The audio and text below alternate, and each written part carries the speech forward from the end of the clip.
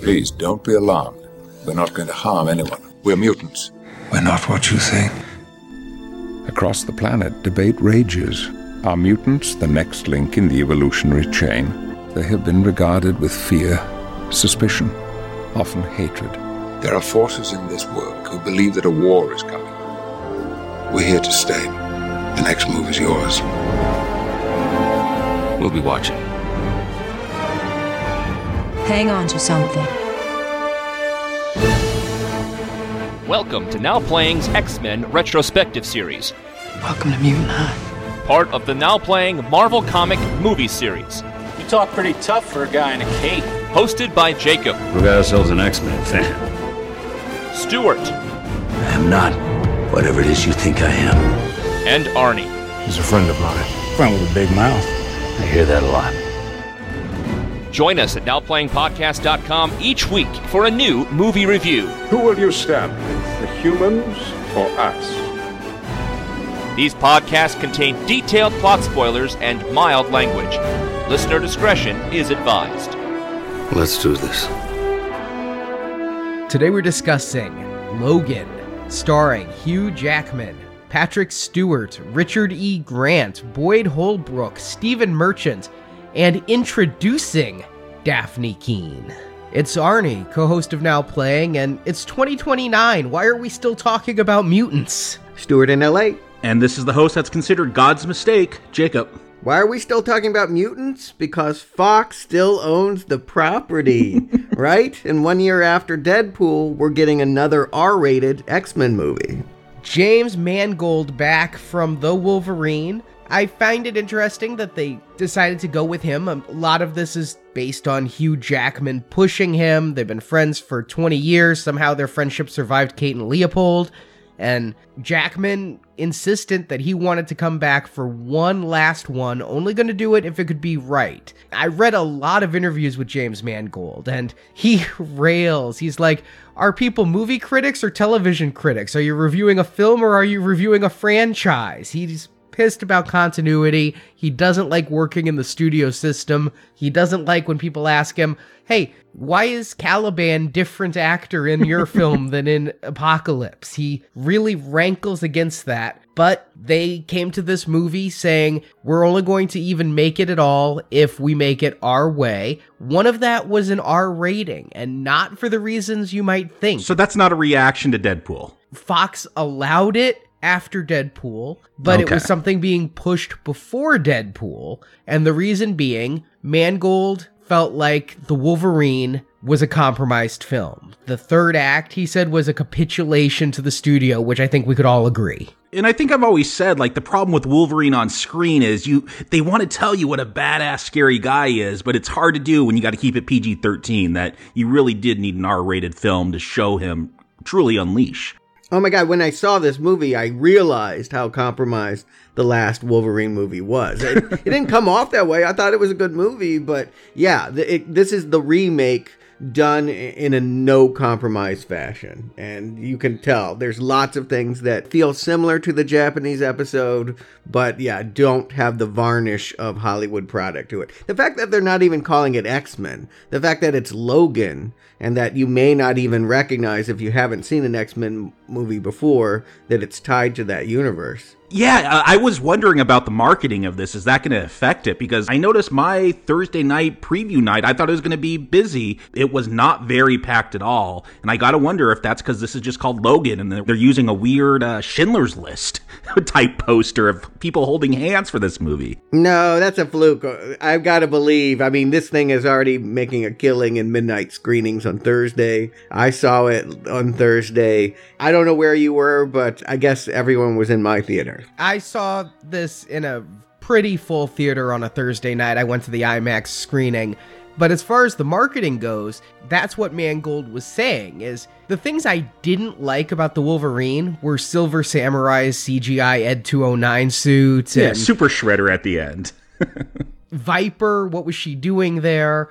And those were all things because Fox's marketing department was there saying, we want toys, we want tie-ins. Even in editing, he said that he was told scenes couldn't be too long because you're going to lose a 12-year-old's attention span when making the Wolverine. And he didn't want to make a movie like that. So his idea of the R rating wasn't just that Wolverine needs to be bloody. And I'll argue with what you said, Jacob. I don't know that this movie would be a lesser movie if we didn't have all the people stabbed in the head and the limbs chopped off. I think that's not what makes this movie unique, but what the R rating allowed is the marketing people were like, okay, well, we can't do a serial tie-in. We're not going to have the tie-in Twinkies on this one. And so he was able to make a movie without that kind of editorial interference, to allow long scenes, to allow a more slow film aimed specifically at adults. So that's why he fought for the R rating and got it. You're able to have Bone Breaker without tank treads, just be like a normal dude with a robot arm.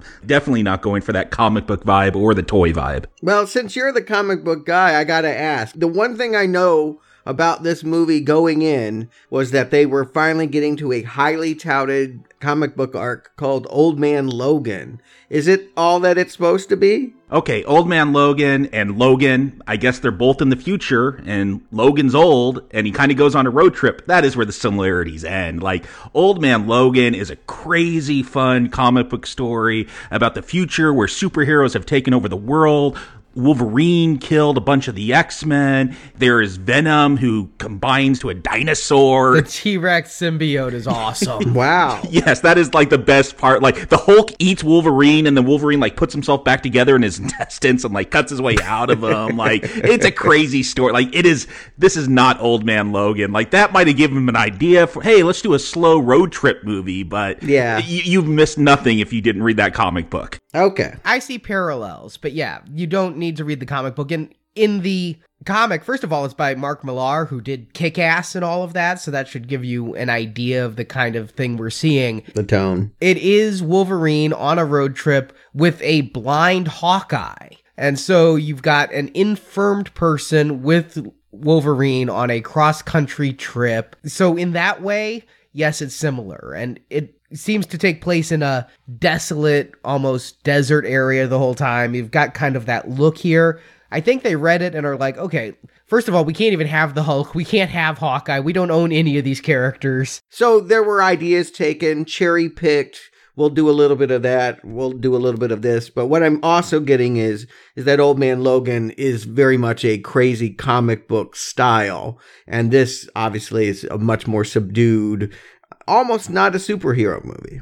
Yeah, this feels, I think you called it Texas Noir, Stuart. That is the vibe you get from this film. I mean, maybe it's because I just recently rewatched Hell and High Water. Like, it's got more in common with that than that Old Man Logan comic book. I kept going back to Unforgiven, that Clint Eastwood, Gene Hackman. Pick any Western. Well, they even show clips of Shane. I mean, I definitely feel like a Western is where they're at here. And yeah, I'm cool with that because James Mangold made one of the best Westerns of the last 10 years, in my mind, 3:10 to Yuma. I can go with that vibe. I think I'm always excited when they take comic books and ground them. I'm the guy that thinks Dark Knight is the best comic book movie ever made. So yeah, as much as I've enjoyed some of the crazier, trippier, Kick-Ass and even First Class, the idea that we're going to get a somber, R-rated final bow, a finite story here, all of this is very appealing to my sensibilities.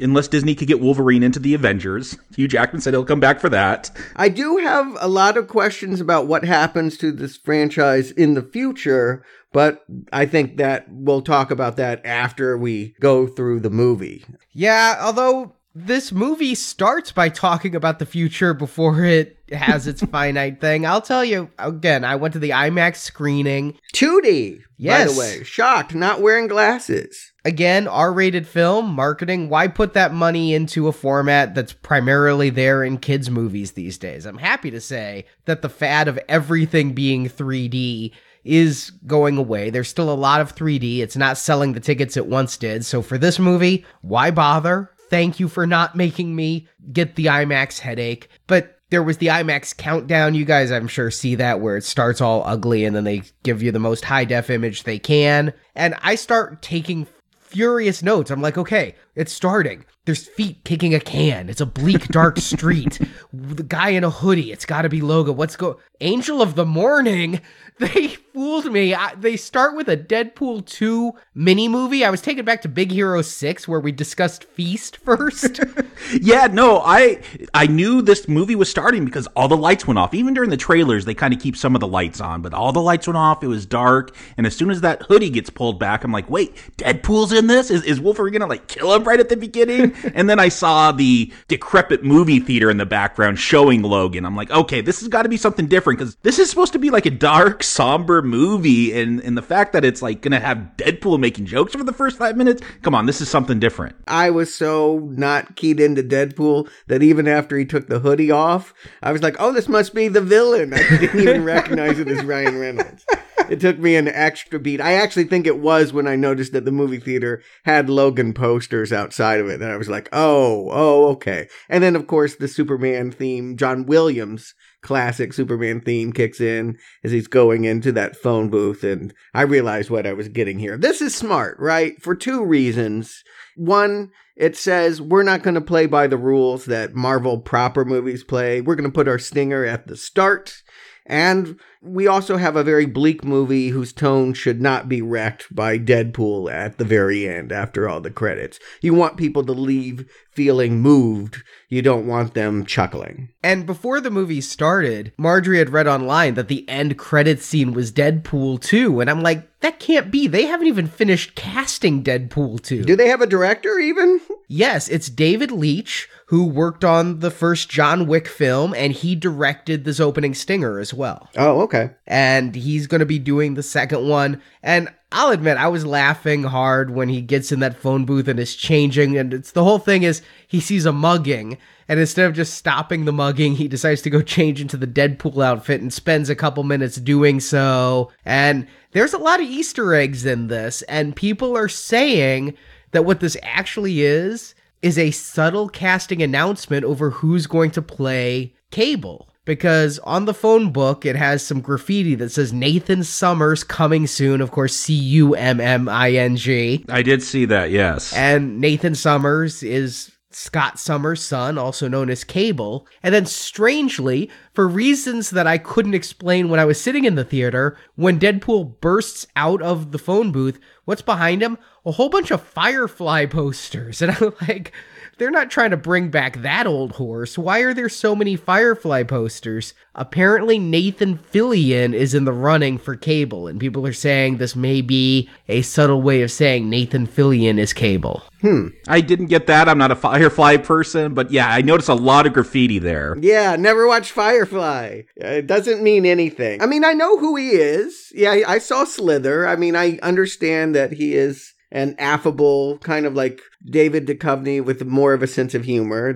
He would fit within the Deadpool realm. There's a level of sarcasm to his performances that will pair nicely with Ryan Reynolds, I suppose. Assuming that you agree with their tagline that this movie can't come soon enough.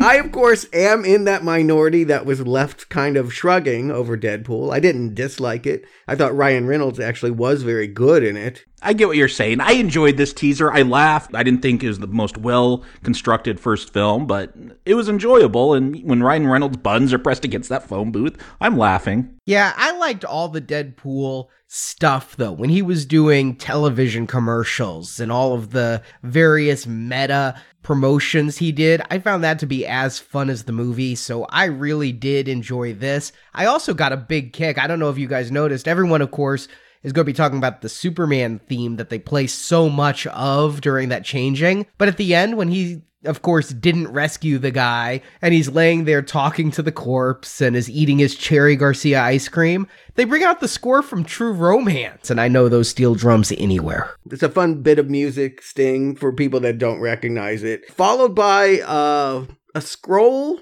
that I couldn't, obviously I'm not a speed reader. Yeah, there's something about the old man in the sea. That's all I caught. Yeah. Yes, I caught that too. Is it a joke on Old Man Logan? Was it all things old? No, it's just a retelling of the Old Man in the Sea, Deadpool style. Why? I don't know. It is just, I think, making fun of how at the end of trailers, they make the names go flying. And I only found this out because they did post this online just Saturday morning. I think it leaked, so they probably just officially released it. I read last night it leaked out. Yeah, so I was able to freeze frame it there. But what they put online wasn't what I saw in theaters, because what I saw in theaters, I mentioned, it started Angel of the Morning. The one online has the St. Elmo's Fire, Man in Motion in it. And I kept reading about people talking about the Stan Lee cameo in the Deadpool thing. You're right. I didn't see him either. Was he in this film? I don't think of Stan Lee until he shows up. Yeah, he wasn't in it in theaters, but sure enough, somehow they got him to show up for this one that they did online. And so it's also got less Superman theme, because when he's running at the criminal, it's now playing Man in Motion, whereas the original still playing the Superman theme. But it is out there now, and you can try to read that whole Old Man in the Sea thing if you want to. Okay. Yeah. So excited. I assume my audience was giggling. They seem to enjoy this. I mean, it's a funny web clip bit. It's not a teaser for the movie, but it reminded me that Deadpool makes me laugh. I'm more excited for Deadpool 2 than I am X-Men Supernova or New Mutants, if that tells you anything, so. I don't even know what that is, but I have seen the X-Men show that's running. Have you guys watched Legion? Yeah. I have not watched it. It's on my DVR. I missed the first episode, so I'm waiting for that to come around in reruns in about 2 weeks. Is it good? It's different. It's not Generation X? No. Fox is definitely realizing that if it's going to carve its own way into the superhero realm and get cash, it has to do so by being different from Marvel. They can't imitate Marvel. And so it's more like One Flew Over the Cuckoo's Nest, the TV series, than it is anything X. The fact that they're mutants is almost beside the point. It's the fact that they're incarcerated and medicated that really is the thrust of the show. So I don't know. I only watched about an hour of the pilot. I don't know where they're going to go with it. But I think that if you are a superhero fan, you may be weirded out at how unconventional it is. It's not getting a lot of buzz. The people I talk to aren't talking about it, so that I found interesting. There is also going to be an X-Men TV series. I think it comes in the fall. They don't have a name for it other than X-Men. Bryan Singer is shepherding that, so. I imagine that'll be more to the taste of people that go to the movies. Legion is something different. Logan is something different. And it should be reminded that Deadpool was something different as well. So I think that is what they're doing. Fantastic Four was different too, but probably not for the reasons that they wanted. No. But yes, this movie is something different. R-rated. Fox can own the R-rated space. I don't see Disney ever saying, yeah, let's make that R-rated Doctor Strange sequel. They have Punisher, right? How's that going to work? Netflix. He has his own Netflix series coming soon after being in Daredevil Season 2. Okay, well, now that they have license to do the story that they really want, we should probably find out what that is. Arnie, give them the plot. We'll get into Logan. The year is 2029 and mutants are nearly extinct. The Alkali Transigen Company has secretly been using processed food and drinks as gene therapy, eliminating the random mutations. The X-Men are no more, remembered more for comic book fictionalizations of their adventures than for what they really did. It's in this world we find the mutant once known as Wolverine, also known as Logan, birth names James Howlett, and played by Hugh Jackman. Got all those names? They used them all. This former superhero now makes his living as a limo driver in Texas. His nearly 200-year-old body is finally giving out on him, his mutant healing factor slowed as he's slowly poisoned by the adamantium bonded to his bones. He is also caregiver to his former teacher, Professor Charles Xavier, played by Patrick Stewart. The legendary mutant telepath is now suffering from Alzheimer's, prone to seizures that send psychic attacks on all those around him. One such fit even killed several of the X-Men about a year earlier. Unaware of his own sins,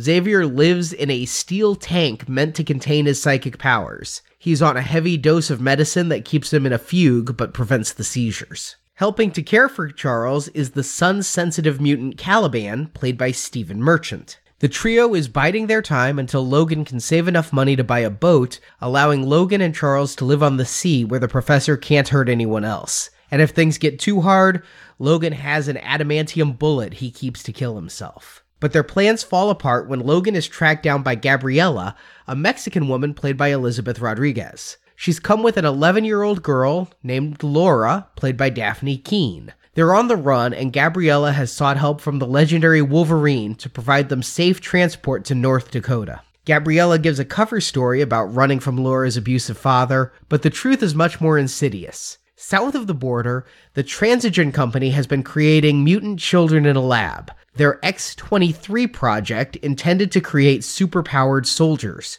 When the children proved resistant to be hired killers, the project's head, Dr. Xander Rice, played by Richard E. Grant, ordered the children to be terminated. The Mexican caregivers, including Gabriella, banded together to steal the children, taking them north to save their lives. Gabriella was separated from the others, but they are supposed to gather at a set of coordinates on the Canadian border, a place she calls Eden. And there is one more secret. The girl Laura is actually a child made from Logan's DNA taken in X-Men Apocalypse. The girl has super healing, berserker rage attacks, claws that come from her hands and feet, and Transigen even bonded adamantium to her skeleton too. To hunt down Laura, the Transigen Company have sent out their paramilitary troops called the Reavers, led by Donald Pierce, played by Boyd Holbrook. Logan just wants to take Charles and run from this trouble, but the professor has been mentally communicating with the mute girl and insists they save Laura as well. The three escape a Reaver attack in Logan's limo and flee north,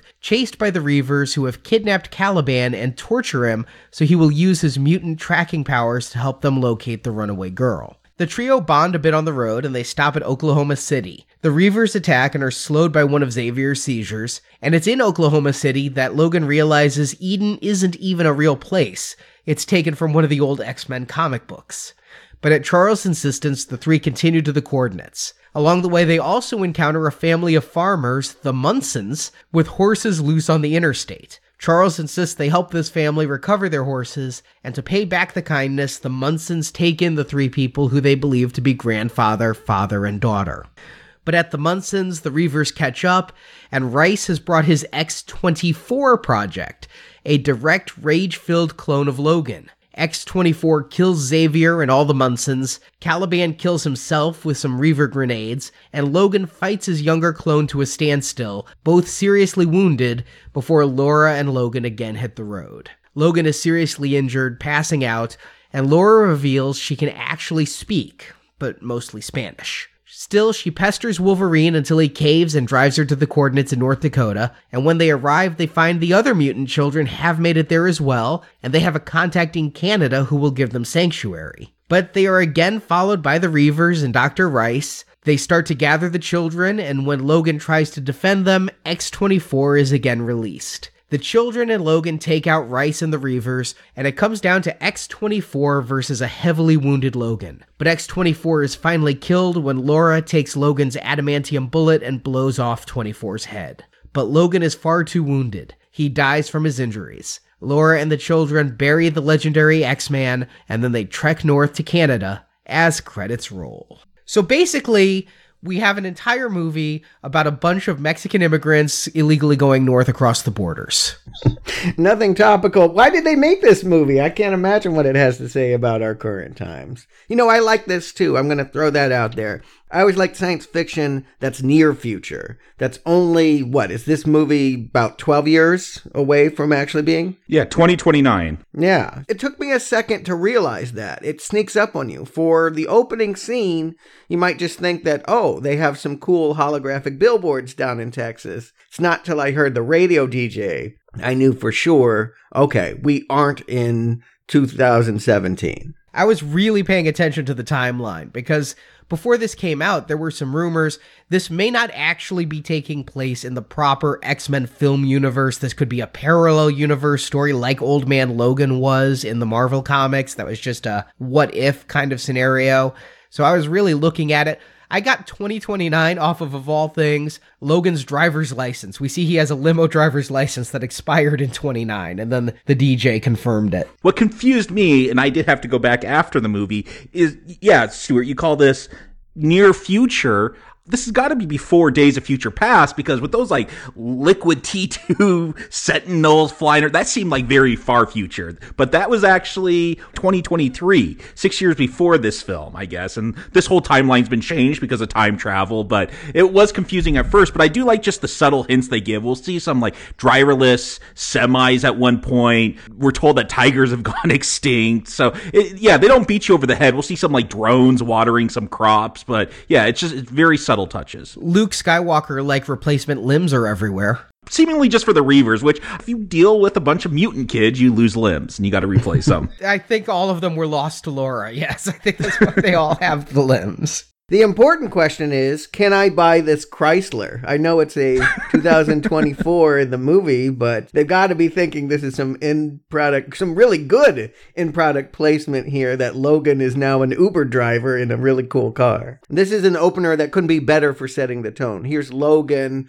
grumpy, asleep, not looking himself, not having that awesome physique that he's had even recently in the last Wolverine movie and Days of Future Past. He was in really good physical condition. Now he's stumbling out of his car, trying to first talk four guys out of stop, please, the chrome hubcaps. And then, of course, he has to break out the claws. And boy, you can feel the audience recoil when that starts going on. Well, I do love, like, one of the claws doesn't fully come out. Like, two do, one doesn't. It kind of gets stuck, I guess, in his bones. It's, Wolverine arthritis. But yeah, this is telling, again, it's a nice visual. Instead of just telling us what's going on, a nice showing us is he gets his ass kicked. That was a shock that he gets mostly beat up until he goes into berserker rage finally. But it's painful to watch Wolverine in this state. He's always kicking ass until now. It is. And to be honest, I had to look up Hugh Jackman's age because watching this movie, they made him look like a man in his 60s, if not older. I mean, right now we're in a time where 60 is younger than it used to be, and especially in Hollywood, they make 60-year-olds look younger. Hugh Jackman was only like 47 when this was made. They aged him, and that isn't something you don't really see. He does not feel like somebody our age, basically, in this movie. They grayed his hair, they grayed his beard. He's still in amazing physical shape, but he's not in that weird berserker mode he was during his horrible cameo in Apocalypse. But yeah, this fight, this is where they got their R rating immediately, right? He gets mad when they shoot his car. He, in fact, jumps in front of a gun to take a bullet so the bullet doesn't hit the car. It's telling how pathetic his life has become. Like, that is the thing he wants to protect.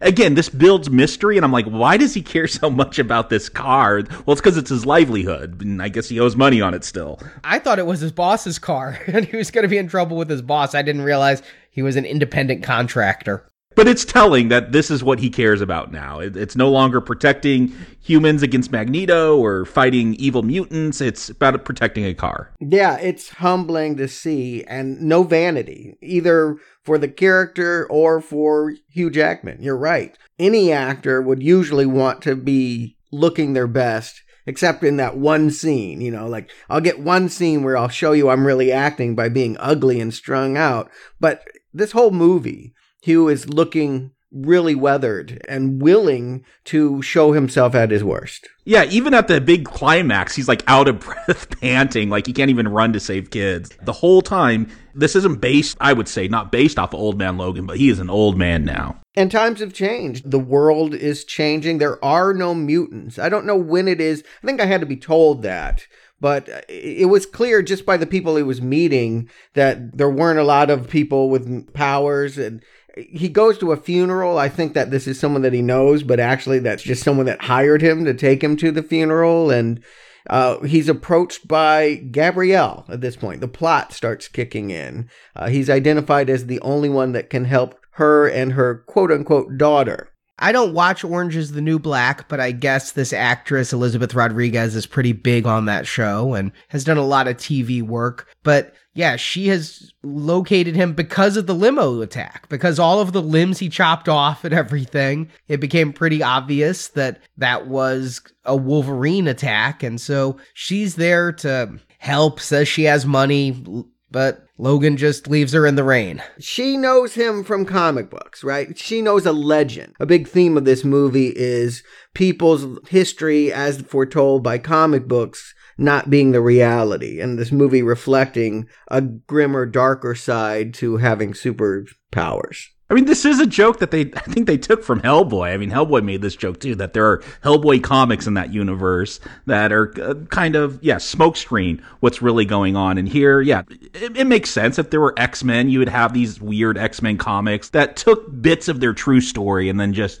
fictionized it all. Gave him his yellow outfit. We finally see a yellow outfit. Yeah, these look like real covers, I'm assuming. They're not. They're not? No? They are not. I was wondering, is this Eden storyline real? No, this was made up for the movie. They actually got a modern artist. I could tell from the art that they were not vintage. That art is way too modern looking. But no, these were made up for the movie. They fooled me because they looked like Claremont era comics. They really did.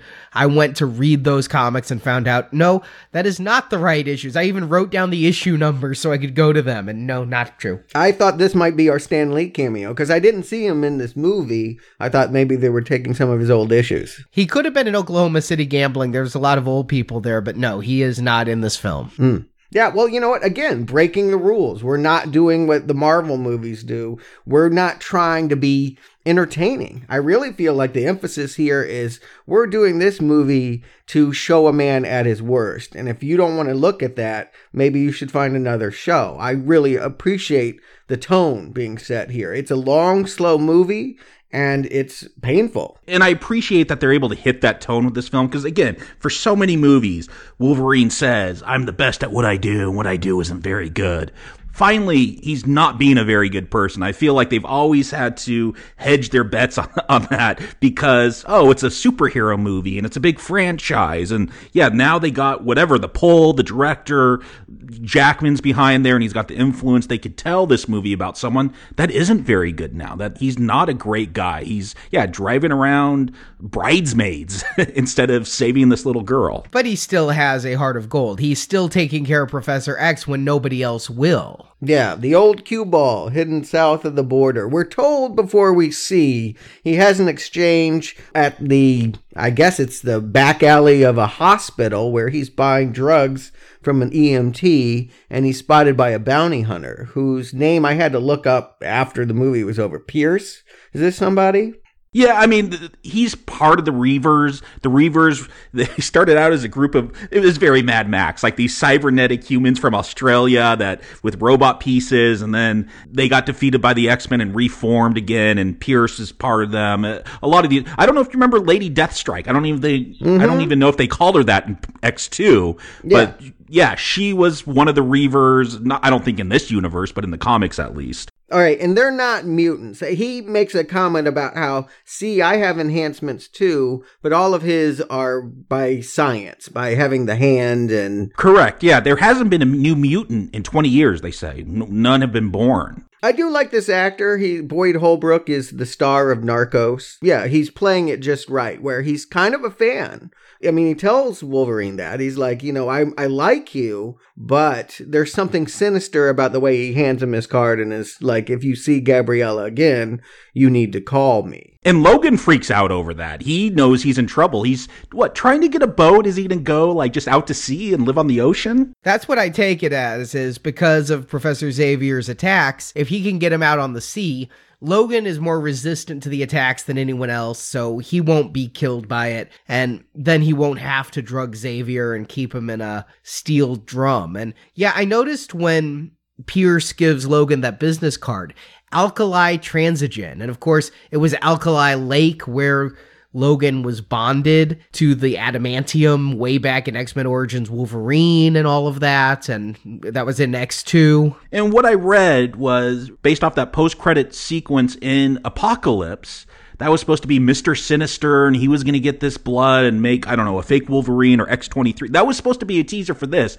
but I guess Mangold, he didn't want to go with someone as comic booky as Mr. Sinister, so he's changed all this. He's changed it to this new corporation, Transigen, and kind of just left that as, we're not going to play off of that teaser. I think that helps because it creates this sense that there are no more mutants except these three. This guy is a mutant killer. He feels like that reality TV star Dog, kind of without the steroids.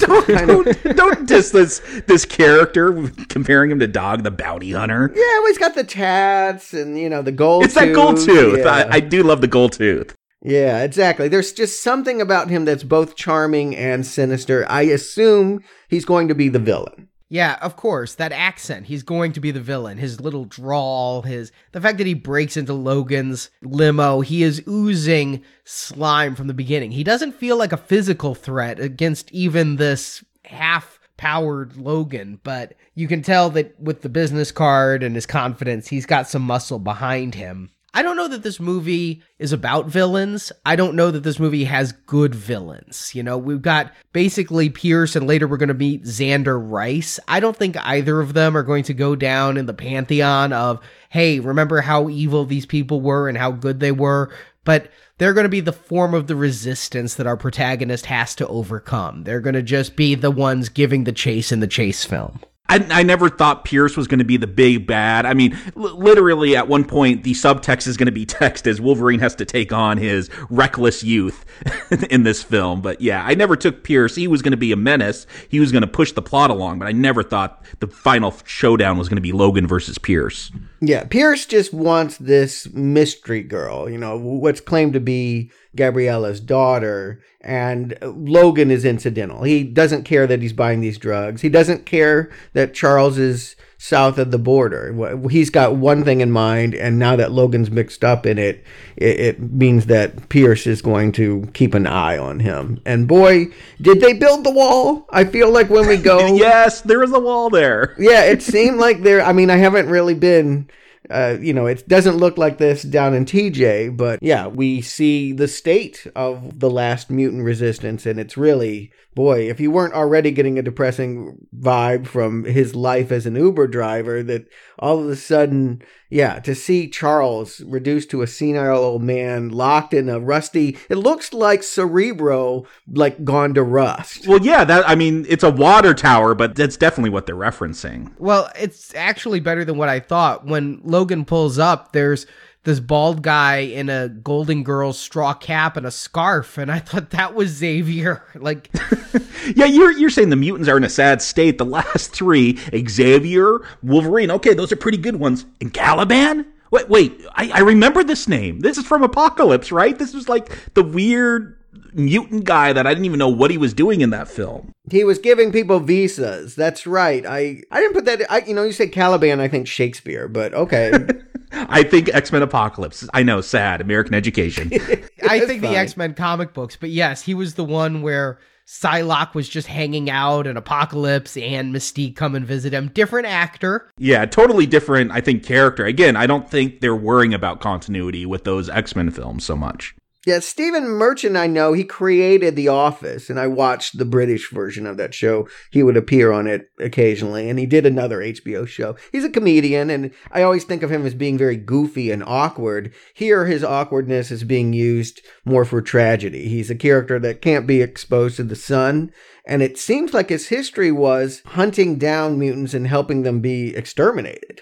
Yeah, they said that he used to work for Transigen, and that was his mutant power in both Apocalypse and here, is that he can locate mutants, but I don't know if he was in an extermination program. I mean, maybe he was just helping them track down mutant DNA. They had to get it from somewhere, and later they did say that they weren't doing anything as insidious as mutant genocide. And Caliban, he doesn't seem to know about what Transigen is doing, though. He doesn't seem to think that there are new mutants. I guess he has to pinpoint it. But yes, he's the caregiver there. It's a pretty thankless job. He said he has to make Professor X spotted dick and fold Logan's underwear. Yes, it is sad. It is bleak. It is apocalyptic in a way, in the same way that Sentinel future was, but without the comic book sheen. You know, that Sentinel future still felt like a comic book. This just feels like end of days stuff. Like, I mean, I feel like all of these guys have maybe a year left. They're never going to get to the ocean. They're never going to get to that boat. And in fact, I don't think that Caliban is meant for a sunshine cruise. I mean, he wouldn't last a second. No, he's Nosferatu, as he calls out. He's going to have to stay below deck.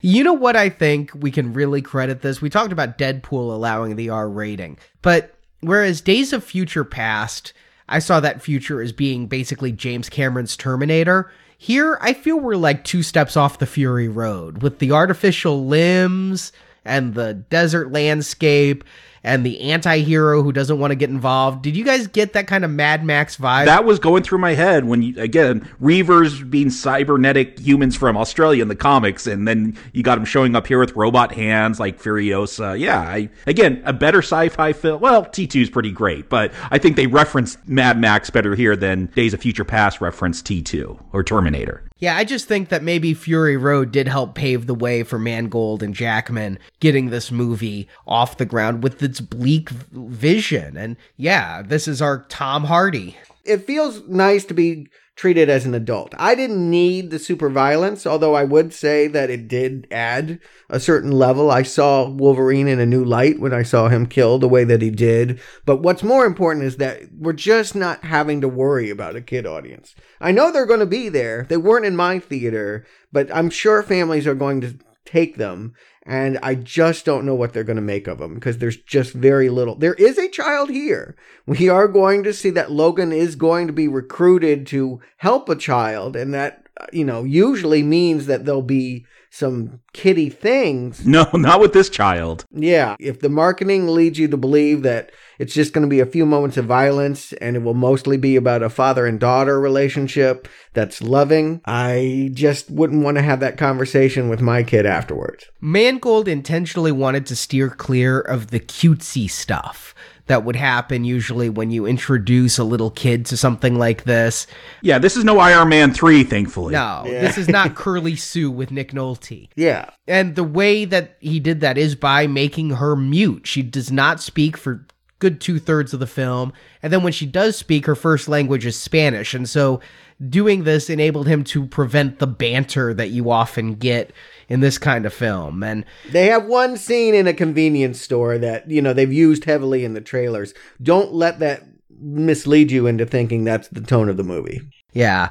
And here, though, it is really bleak when Professor X is rolling around in that water tank. I thought it might be a gas refinery they were in. It looks like a big plant. The smelting, it's mentioned that it was a smelting company based in Shanghai. Yeah, in Shanghai, I kind of thought about Wolverine's, his more Japanese than Chinese past, but does Wolverine have some sort of tie there, or is he just squatting? But when we're introduced to Professor X rolling around quoting Taco Bell commercials. Get it with chicken, get it with steak. And we never see him like this again. I mean, we'll see a seizure pretty soon, and that happens again, but we never see him ranting like a madman. I was wondering, is he communicating to the past? Is he trying to get some link to the past, like in Days of Future Past, to try to fix all this, that he doesn't want to be a prisoner? He doesn't want to be pharmaceutically castrated, as he calls himself out to be. It wouldn't be far off to claim that they've done to this series what Alien 3 did to that franchise, of what everything that you know and loved has now, being destroyed in front of your eyes. To see Charles in this way is so painful. I mean, even when he got blown up in the wheelchair in Last Stand, I feel like that was less impacting than watching him alive here, trying to pick up messages with his mind, and mostly spouting, I guess, radio ads or whatever he's picking up in the ether. He claims he can hear a mutant, but that just seems like crazy talk, because he's acting like the Statue of Liberty battle happened yesterday, and he has no sense of himself and time. Sometimes he doesn't even know who Logan is. I think this is because of the drugs, why he's so crazy here, is he's taking the drugs. We're going to find out later on in the movie, Logan keeps giving him these pills. He's going to hide him in the torn limo seat. But here, this is him fully drugged. This is him fully castrated. And it's dulling his mind. It's stopping the seizures. Okay, so this is what he's like when they have the right amount of drugs, because they'll call out that they don't even have enough now at this point. Yeah, and it's really sad because when X calls him out on it, he's like, you're just waiting for me to die. And this is something very topical as well, with the aging baby boomer generation being cared for now by our generation. Elder care is a huge thing. It's impacted my life. And so I see this as also being a really grounded scene. There's two drugs. There's blue pills, and then there's also something in a syringe that he has to stick in them when this whole psychic quake happens. We actually see that when X really becomes addled, his anxiety can ripple through everything around him like an earthquake. And we'll see that more dramatically again when we get to Oklahoma City, but he has to plug him with a hypo in the heart. Yeah, I thought it was always going to have to be a heart injection. I was thinking Pulp Fiction. Later, he's going to get stabbed in the shoulder. So I guess it could be anywhere. That one was in the heart. This movie is actually framed like a mystery. So much of what this movie is going to reveal is what has happened since the last time we saw Professor X and Logan at the end of Days of Future Past in this new timeline where Logan comes in and Professor X is behind the desk of his school, happy and alive. And now, what is this wasteland? Where have the mutants gone? We're going to find that out. What happened to Charles? We're going to find that out. And one of the big things that we're going to hear it on the radio is that a bit over a year ago, one of these psychic attacks happened in Westchester, which is where that school was based, and killed 7 mutants, including members of the... And Logan turns off the radio, but it's not a far stretch to think, where did Cyclops, Jean Grey, Storm, all of them go? They were killed by Xavier, and Xavier doesn't even know. He's like, what did you do, Logan? He has no idea that Xavier's the one who did it. Xavier thinks he's a prisoner, and Logan's gone mad. Yeah. And this is the one thing, if you did read that Old Man Logan comic book, this is where they do get you, because I'm waiting for the reveal where Wolverine killed the X-Men. That's what happens in that comic. He gets tricked by Mysterio to think that the X-Men are actually supervillains, and he kills them all. Spoiler alert, I guess. But here, no, they do flip that. So if you have that expectation, they are going to surprise you here, and it's going to be Xavier that actually killed, I'm guessing, the most prominent X-Men. Wow. Yeah, I wasn't sure. I can honestly say you guys, both the plot summary and what you guys are bringing up now are help illuminating things that feel nebulous as someone not completely tied into the comic book world.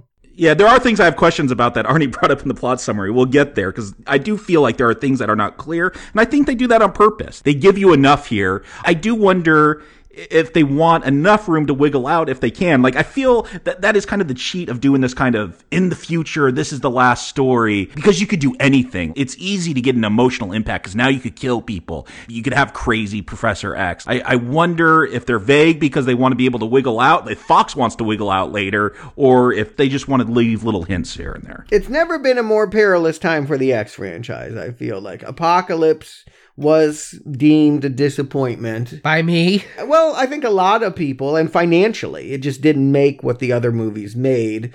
And now that Hugh Jackman is not going to return as Wolverine, it really does beg the question, what can they do next? Yeah, they can go to the 90s and maybe the 2000s and explore those 2 decades, but longevity, looking at the real future, what's it going to be for them? It's almost as dire as the Vision in this movie. So yeah, why not go to the end? I think they had the freedom to let this universe die and create a new one. That's, in fact, what Laura represents. Once we get back to that storyline, Logan is called to a Liberty motel. Yeah, we think Charles is insane. He says they're waiting for you at the Statue of Liberty, and Logan takes that as a reference to the very first X-Men film. Statue of Liberty was a long time ago.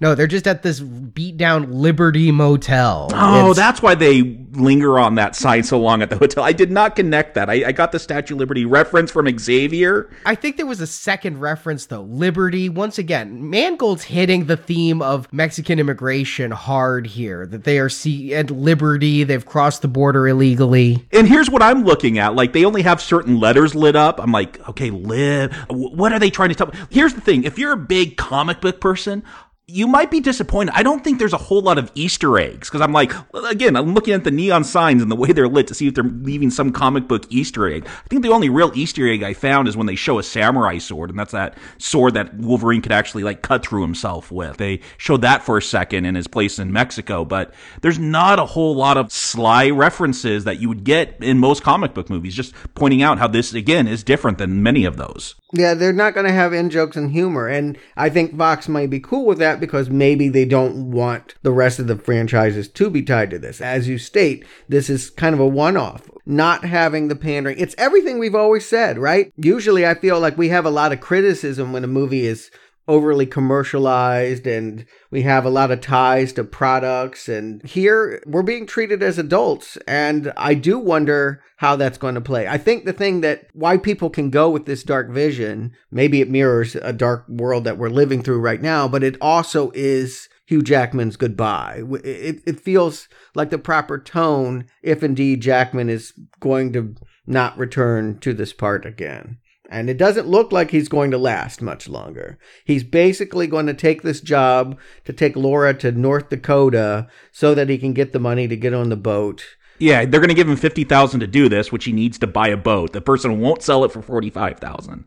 They want $75,000. It is totally the Han Solo way of getting him involved, right? Han Solo didn't care about the rebellion, but we'll give you 2 now and 15 when we reach Alderaan.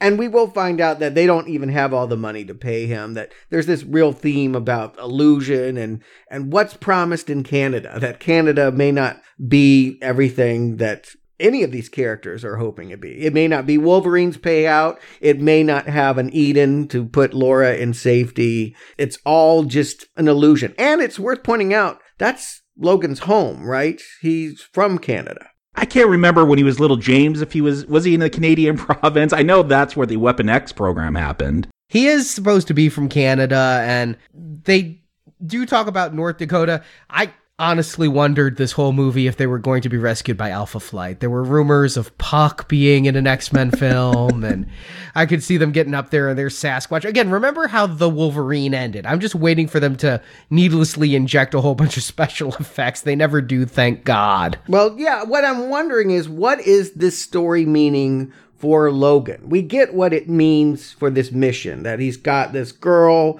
and she needs to get to this place. But what will it do for him? And I'm thinking this is maybe his last ride, and maybe it does bring him back. A wanderer finally comes home. Will that have something significant when he reaches Canada? So I think it's an intriguing mission, but one that gets aborted once Pierce whacks the nurse and the little girl goes stowaway in his trunk. We're going to find out, his daughter. She's a little Wolverine. Who didn't know that, though, right? Yeah, I was going to ask you, Stuart. I don't know how many of the trailers you watched. I saw one, and I went, that's his daughter. I mean, I don't feel like that's a mystery that they expect to hide. What I appreciate about it is that they don't belabor that mystery too long.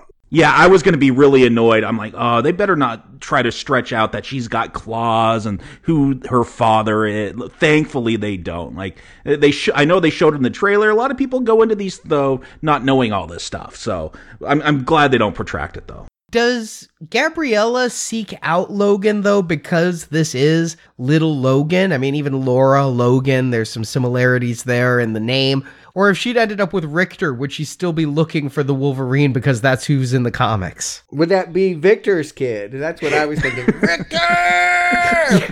Actually, not Victor's. Avalanche. Avalanche is an X-Men villain, and in one of the close-ups it showed one of the DNA donors was Dominikos Petrakis, which is Avalanche's real name. Mm-hmm.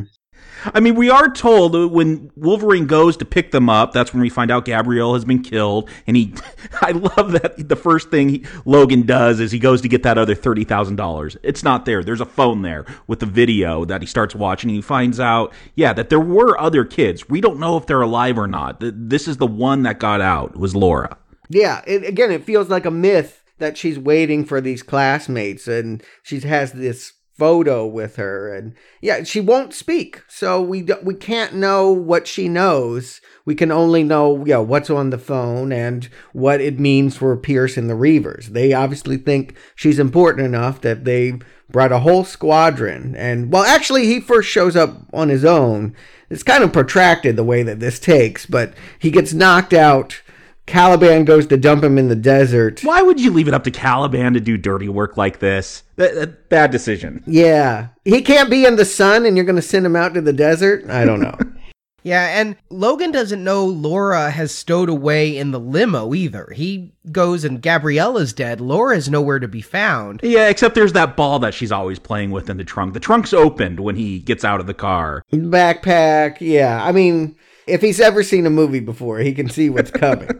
And Laura, because she doesn't talk, this is where Charles becomes vital. The one she talks to is Charles. He's been talking to her psychically from a distance, and now they're there together. Charles is her interpreter, psychically, or maybe he just speaks Spanish and we don't see it on screen, but he's the one who really is imploring Logan. He's the angel on Logan's shoulder this whole movie, being like, Logan, we must help Laura. Logan, we must help the horses. Logan is just like ready to drive away from all of it. He's ready to leave Laura. He's ready to leave Caliban too. He gets Charles in the limo and is about to run. Yeah, those Reavers all pull up, and I do like how Xavier just kind of is like talking to Laura. Like, you get it, that this is a psychic connection. But those Reavers pull up, and yeah, Logan, he doesn't care about Laura. He's ready, no matter how many times Xavier is going to say, but she's your... He doesn't care. She's like you. Very much like you. And Logan goes down by the Reavers. You get a fight and you think it's going to be a repeat of, they say he killed the Cholos. You think it's going to be a repeat of that. They put 6 guns on him and he stays down. It's Laura to the rescue. Yeah, I think that he is fine with these men taking this little girl away if it means that he can go back to his pitiful existence. Yeah, he's got his $20,000. He's closer to getting that boat. Yeah, he doesn't have the mentality to be a paternal figure and to think about children again. And is that because of the terrible thing that happened at the school? That's an interesting question. I didn't contemplate why he would. It was hard for me to know in the timeline where exactly we were because it has moved around so much. And specifically, the X-Men movies have been ones that have jumped all throughout the last 150 years. It was difficult for me to know what was the last chronological event. Just so you know, there is a pretty good YouTube video out there that walks through the franchise movie by movie and shows you Logan's evolution and his journey. Yeah, I rewatched the first 2 Wolverine movies, the first X-Men movie. I've seen Days of Future Past and First Class so often. I feel like I don't need that YouTube video for this timeline. I knew we were in the further future than we had been. And here, though, when the Reavers show up, I think we're going to actually get our big villain. If Pierce is just too slimy to be it, there's this one big guy with a mohawk. He kind of looks like Michael Rooker, but I knew I'd seen him someplace before. It's Krzysztof Sozienski. He is a real MMA fighter. He was a pretty big part of the movie Here Comes the Boom that I saw. You're the one. It was only on video. I didn't see it in theaters. And I thought, here's our big villain. He looks tough. And Laura is going to roll his head to the Reavers. He is not in this for long. Yeah, you got to appreciate the way that they treat this child. Again, because she's a child does not mean that she's going to be simplistic or some sidekick or diminished in any way. You love the way that she breaks out the claws and immediately these grown men with giant guns are like, uh-oh, backing away. No, no. I mean, she does roll out a severed head. Yeah, and that scene's in the trailer where she comes out and she throws down. They had some special handcuffs and leg cuffs for her because she has foot claws as well as hand claws, 2 in the hand, 1 in each foot. And I didn't know what she was throwing down, and they show her rolling something, and in the trailer you can't make it out. Yeah, it's Mohawk's head, and their reaction is what clearly tells me every one of their cybernetic limbs were because of her adamantium claws. But what I like about the casting here, they made Daphne Keane, this girl who plays Laura, I think they made her watch old X-Men and the Wolverine films because she does kind of that similar posture that Hugh Jackman does. Not only her daughter, they're trying to draw those lines here, but I also like that they don't go for like the cutesy thing. They don't go kick-ass hit girl here. Like, I feel like they casted a girl that looks very feral. Like, Xavier is going to call her a lioness, that she is an animal. That's why she has those foot claws. That's for defense. I guess that's something that happens with lions and female lions. But they get a child that does look feral almost. That's the stringy hair, just the look she has throughout. They get someone that captures that animal that Wolverine also is. Mangold talked about being really afraid because they knew that this was a 3-legged movie, and they knew Jackman was going to be very solid as Wolverine. They knew Patrick Stewart was going to be great. He was so excited to do something different as Professor X. But to put so much of this movie on an 11-year-old girl, especially one that they wanted to be specifically Hispanic, they did a worldwide casting search. He described being very relieved when they found Daphne Keane. Agreed completely. You mentioned Hit Girl. This is that kind of a breakout performance. She is astounding in this movie with her body language. She doesn't just have to deliver lines. I again mentioned Curly Sue. She has to have this whole body posture, action scene, scream, look, and then later on act. She is great in this movie. I applaud Daphne Keane and the casting director who found her. Yeah, and I feel like we always do complain when movies capitulate to a child audience because we're not children anymore. But I think that if I was a child and watching her, it would be groundbreaking. I mean, I think even more so that I don't want to call her an icon because I don't want kids to imitate her, but I do think that, yeah, this is going to be a performance that really resonates for young kids because she does not play it the way I've seen any child actor play superhero before. And she is as grounded in this movie as the rest. She's getting shot. She has the healing power. Whereas we've seen Logan just kind of stand there and flex bullets out of his muscles. I love the scene where she like has to suck a bullet out of her own arm. Yeah, she sucks a bullet out. Xavier's got like a bewildered look when he has to watch that. I want to also compliment the action here, that it's been a while since the opening throwdown with the 6 guys outside the car, but boy, when it comes, it just grabs you. And this is just an incredible scene. The way that it's staged, it feels like the most exciting X-Men movie I've ever seen. I don't know that I can go there, but I did like it. It had a horror feel with her like as Jason when you see her. Who had better action? Name a better action movie in the X-Men universe. Days of Future Past. I really did enjoy the scenes with the assassination of the French Prime Minister and... Oh, yeah. I mean, they're good.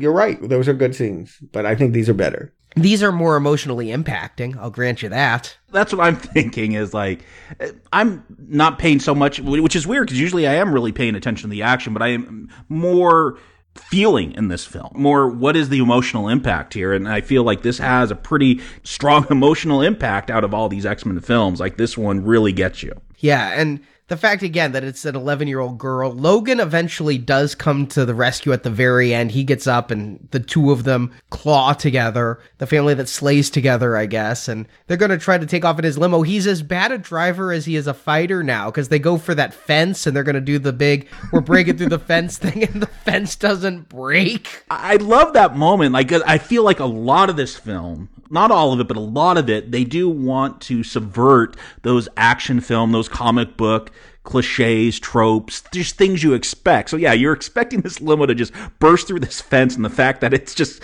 going to get stuck in it, and then he's got to reverse, and it's still like stuck to the undercarriage of the car, and he's dragging it around. Yeah, Chrysler couldn't have been happy about that. They're like, no, make sure our car does everything. But it does survive being hit by a train. Yeah, that is unbelievable. The way he's racing the train, and you know he's going to make it because they need to escape, but that one of the Reaver vehicles is in the middle. It is exciting. This is perhaps... I never expect a car chase in a Wolverine film, I guess. I've never seen Wolverine run from a fight. And so the fact that he's in this limo getting shot up and smashed up with all these paramilitary SUVs, and he gets on the other side of that train, and Pierce is just there. There's nothing he can do. Logan gets to drive away, and that's where Pierce is going to come back, and Caliban is not dead. Pierce kind of implied Caliban was dead, which is why I think Logan... I don't even think Logan would have spared a thought for Caliban if he knew he was alive, but he thinks he's dead anyway. Yeah, it's helpful, maybe just for the audience, that we don't judge Logan too harshly, but yes. he doesn't need to know that he's being tracked, and they wouldn't want that revealed because Caliban has that ability no matter where they go, and the fact that he's going to switch out the Chrysler for some pickup and all the tricks, put on new clothes, doesn't matter. Caliban can find them, and so they're always going to be on the run throughout all of Act 2. I got a dramatic question for you guys. Now, Logan, Wolverine, has never been one of my favorite characters. I've always found him kind of one-dimensional. Maybe great for some fight scenes, but what does he stand for? What does he mean? Why does he not want to embrace fatherhood at this point? Why is he so resistant to mentor a new mutant after so much time, after extinction looked like certainty for the mutant race? He is still not wanting to be close to her. I think this is a theme that I had trouble with just connecting with. I think it could have been better developed in this film, because I was kind of wondering the same thing. Like, you get this scene, it's kind of a funny scene in this convenience store where Laura's just walking around, grabbing food, eating whatever she wants, and she's about to claw that clerk, and Wolverine walks in, not okay, stops her from stabbing him in the face. And I get the feeling that this is supposed to be about Logan reconciling his past, that he was the berserker, that he had the rage. Again, he's going to fight that younger self and have to literally defeat that rage he used to have.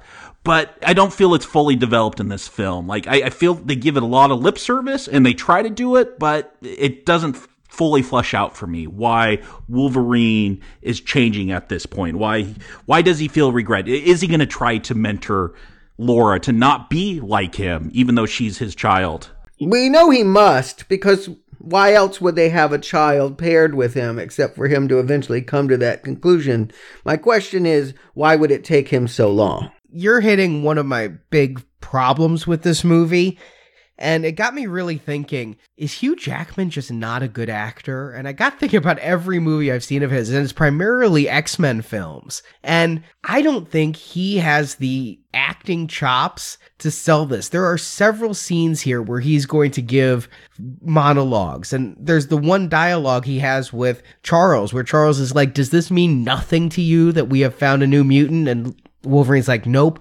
And I'm left wondering why as well. I think an actor who could give more performance with his face, or maybe it's just how Wolverine is played by Jackman and Jackman feels he can't give that kind of emotional performance. But I'm left cold by a lot of Logan's speeches, talks, and motivations here. I did not think we would be criticizing. I knew we would nitpick something, but really, Jackman's performance? This has got to be a career best. Yes, which is exactly why I'm saying perhaps overall he's not that great. Wow. And here's the thing. I don't want to damn this movie and act like I don't like it.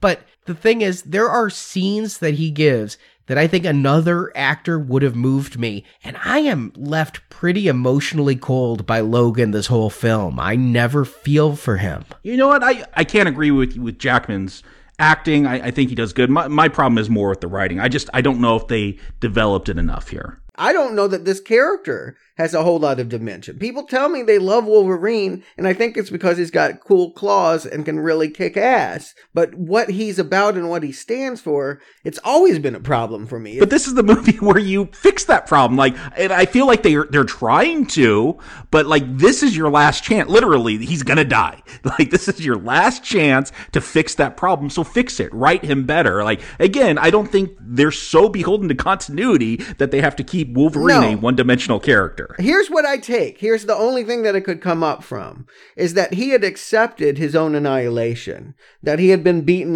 down so much by the state of the world that he wasn't willing to hope again, because hoping is painful if it doesn't go the way. He doesn't want to believe in the myth. He doesn't want to believe in those comic books. He knows they're not true, and he knows reality is much more complicated than what he's seeing around there. So for him, I feel like this journey might be about accepting the potential, even though it's never confirmed, the potential of an Eden, the potential of a comic book future for a dying world. But he never does. He capitulates out of lack of anything better to do, but I don't think he ever has hope. I think he's the same Wolverine. at the end of this film that he is at the beginning. He starts this film old and wanting to die. He ends this film dying. He eventually is a protector. He always is. He is still always a good character. He does turn away from Gabriella, but he is never one to do a wrong thing. He'll never hurt an innocent to help himself. Here's what sums up, I guess, the problem for the writing for me is Wolverine's healing factor. It's not working. I don't know why. Is it old age? Arnie, you said it could be because of corn syrup, I think. Well, there's two different things, and they're both dropped lines. The first is they keep saying, Caliban has a speech about pus around his knuckles, and he's not healing. He's going to see a doctor who says there's something poisoning you. Wolverine is going to say when he finally meets Xander Rice, it's this adamantium poisoning me. And that's something from the comics, is that his healing factor is preventing his adamantium from poisoning him. But in this, it seems like after, I guess he got it put in him in 1980, so after about 60 years, he just can't take it anymore and it's breaking him down. Okay, I took that as metaphorically, like this adamantium that made me the berserker has poisoned me and turned me into this person I don't like. I did not take that literally, because he says there's something in him, and later on he's going to see a doctor, and the doctor's like, I know people that could get this fixed for you. In the comic books, there is a substance that if he's like injected with it, I can't remember the name of it, but it does slow his healing factor, so you could eventually kill him. And I was wondering, like, is there going to be, when he says there's something in him, like, is he going to have some substance like that he has chosen to keep in him because he wants to die? I don't know. I just feel like the fact that they never really tell us what's going on with his healing factor, except it's something in him. The way it played to me was Padme literally dying of a broken heart. Like, I just want to die, so my healing factor is going to stop. No, I think in lack of a better explained thing, the fact that he says this adamantium you put in me that's killing me, we're taking that as the literal thing, which means they put adamantium in Laura too, so she may have a problem in about 60 years, but... Well, no one lives forever. I mean, that's 60 years is a pretty good run. Tell me that in 15, Stuart. And the doctor says, you need to find out what it is. Logan acts like he knows what it is. The other thing is just this dropped line when he confronts Xander, where Xander talks about the gene therapy that they've done in the food and drink. Again, it's answering these mysteries of why are there none. It's handled in a bit of a clumsy, offhand way, where I think Mangold just doesn't care about these details, but he's going to put them in. Yeah, no, that's how I take it, because at the end, Rice is going to say something about how he got rid of the mutants. Again, because that poster reminded me of Schindler's List, I was waiting for like a Holocaust reference of mutants. Did you guys notice? I was looking for product placement because I do know this is an X-Men movie, and there's the Taco Bell thing. Laura eats cornflakes and Pringles, but she drinks this Hypno Energy drink, and there's Hypno Energy drink everywhere. And I looked it up. There is a Hypno Energy drink, but it doesn't seem like it's really gotten off the ground, like it's a startup. So I think this fake Hypno Energy drink is the product of the Transigen Corporation that is doing this gene therapy. Later on, there's a really weird scene where Eric LaSalle is complaining about high fructose corn syrup, and I think it's all tying into junk food is killing the mutants. Yeah, well, if you wanted to kill young generations, I do think poisoning Monster and Red Bull is probably the quickest way to do it. That is, yeah, it does seem to be like the thing that I've noticed about younger generations in me is like they love that stuff. I can't stand energy drinks. How do you think I record on weeknights, Stuart? Wow, you drink that too? Ugh, couldn't do it. Yeah. So here's my question. We get to Harris Casino in Oklahoma City, and Logan goes out to buy a truck, and Xavier has a psychic quake. Is it now requisite, ever since Quicksilver, that we have to have like something equivalent to a slow motion scene? Because we see like everyone's frozen. Logan's able to move through this psychic earthquake because he's Logan. He's got some kind of healing factor left. But everyone else is kind of frozen in place. Though I do love, like, Logan's walking up. He sees all the Transigen bounty hunters there. He's about to stab one guy. And I do love the guy. Even though he's frozen, you do see his eyes turn and look at him. Yeah, I liked this scene as just a different type of scene. And to see Charles have another one of these psychic attacks. I mean, keep in mind, Charles Xavier was the most powerful mutant of all, possibly second to Magneto once he got that helmet. But to see him not use his powers in this movie, and when he does, there's only one intentional use. It's always this unintentional, And I get the impression that if Logan didn't get that needle in him, everybody would have died. 400 people would be killed. Yeah, I didn't realize, because when we first saw this psychic quake, there's only mutants being affected. So I was assumed, this could only kill mutants. But because it's at a casino, we see everyone on the casino floor, these bounty hunters, everyone is being affected by this.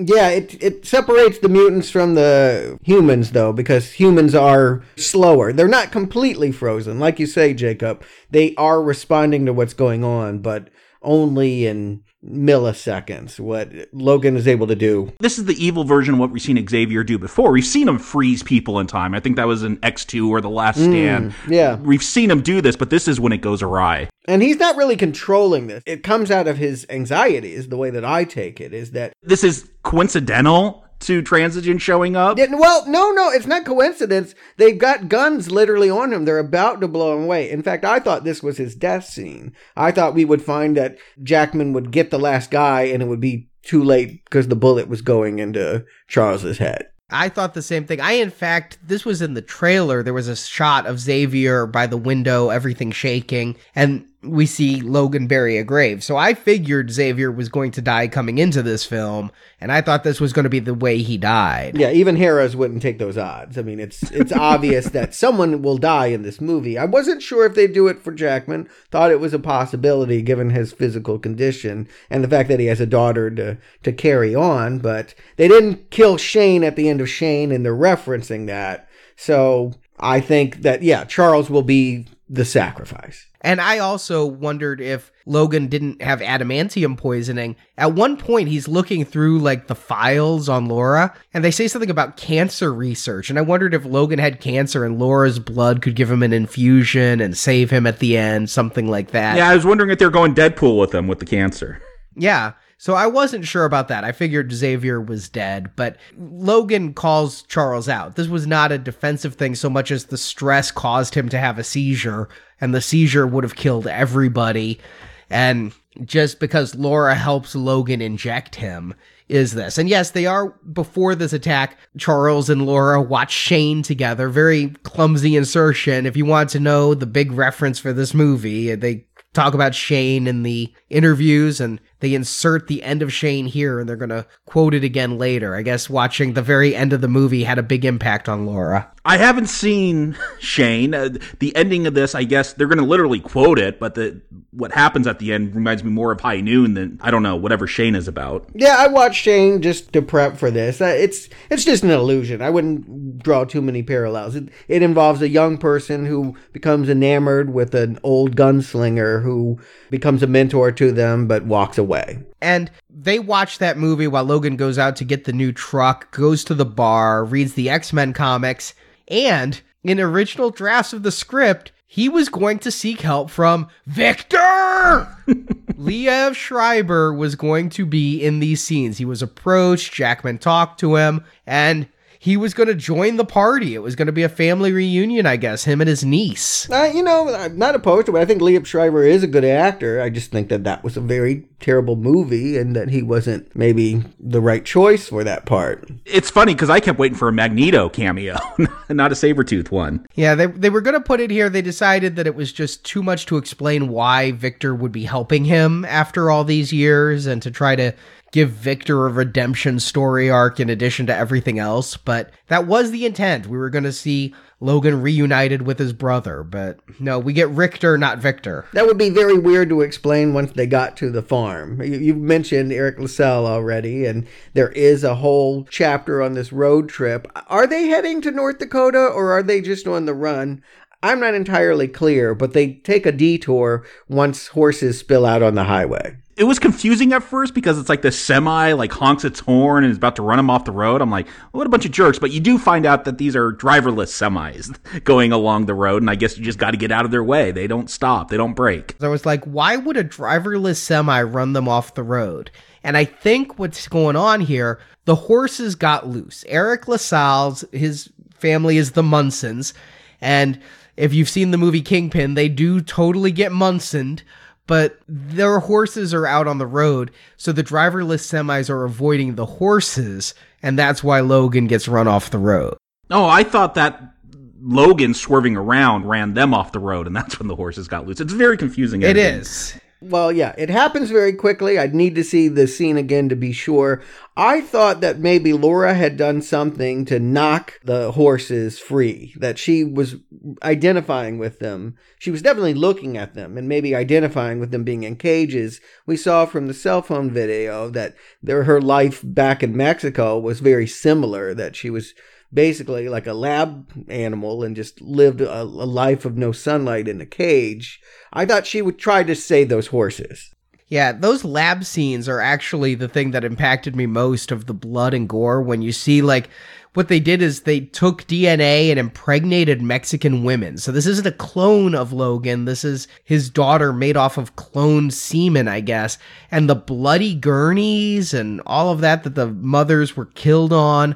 There's some harsh stuff going on in that lab, and they show a telekinetic kid being trained to fight against Tai Bo dummies, and the kids aren't having it. He tries to kill himself, throws himself off a roof to not be a soldier for Transigen. And she's a cutter, yeah. I mean, it's brutal stuff, but my point is, I think it's a trigger. To see horses in cages for her was a flashback to that uncomfortable memory. I thought she had done something, but made them swerve into them, and then the horses got free, and then further chaos. But I do feel like there are like too many steps sometimes to get them to where they want to, you know. Yes, and this is the one too many. Yes, I completely agree. The Munsons could have been cut out of this film, and it wouldn't have hurt this film much at all. But here's the thing. I like what they do for emotional exploration and impact with Xavier and Logan because they have to stop at the Munsons. It's the dumbest thing to do in the world, though. Like, you got Transigen after you. Why would you stop to have dinner? And where are they going? Because I didn't think that Logan believed in North Dakota and wanted to go there. I felt like he was still just going to head there and drop her off and leave. Charles was the driving factor. Laura believes in it. Because of Charles's insistence, they were still going to North Dakota. There's this scene in the trailer. Xavier says, we have to help her. And Logan says, someone will come along. And Charles says, someone did come along. And the way the trailer makes it seem is it's this whole conversation about Charles imploring Wolverine to save Laura. No, this conversation's about the horses. This is the scene where Charles is going to convince Logan to pull off on the road to help get the horses off the road. And Charles is going to one time use his psychic power successfully to get the horses across the street. Yeah, thank goodness he didn't make their like heads explode or something with another psychic quake. But I like what the emotional impact, because I do feel like this is the comic book movie to say, hey guys, can we grow up a little? Comic-Con, that's fun and everything, but what about family life? Like, how about getting out of these power fantasies and understanding how great a family could be? And he's going to tell Logan, like, isn't it great just to be in a home and to be able to sleep and not be worried about having to save the world? Like, there is that message here, which kind of makes it an anti-superhero movie. Like, they want to say, hey, maybe there is a better life than just running around in spandex. And Logan specifically has been a character who's been rootless, who, as long as I can think of in the X-Men franchise, has refused to call a place a home. He kept leaving that school. He would never settle roots. He might have settled down with Jean Grey, but of course that destiny was taken from him. At the end of the day, it's something he's fought all his life. He's a wanderer. He's a nomad. And so this is what he's supposed to learn before he dies, to go home to Canada.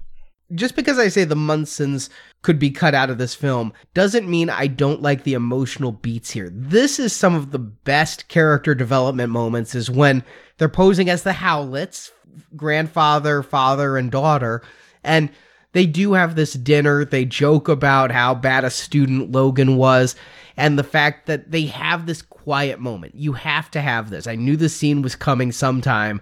Before you kill Charles, you have to have the real happy bonding scene. Charles is going to say this is the best night he's had in a very long time. And I like that they do just have this quiet moment together. It didn't have to be with this family, though, that's having problems with their landlord trying to get them off the land. They're the last farmers in Oklahoma, I guess, and their water pump is getting sabotaged, and it's weird. Like, it doesn't feel like the right step to just stop in the middle of being chased here. But no.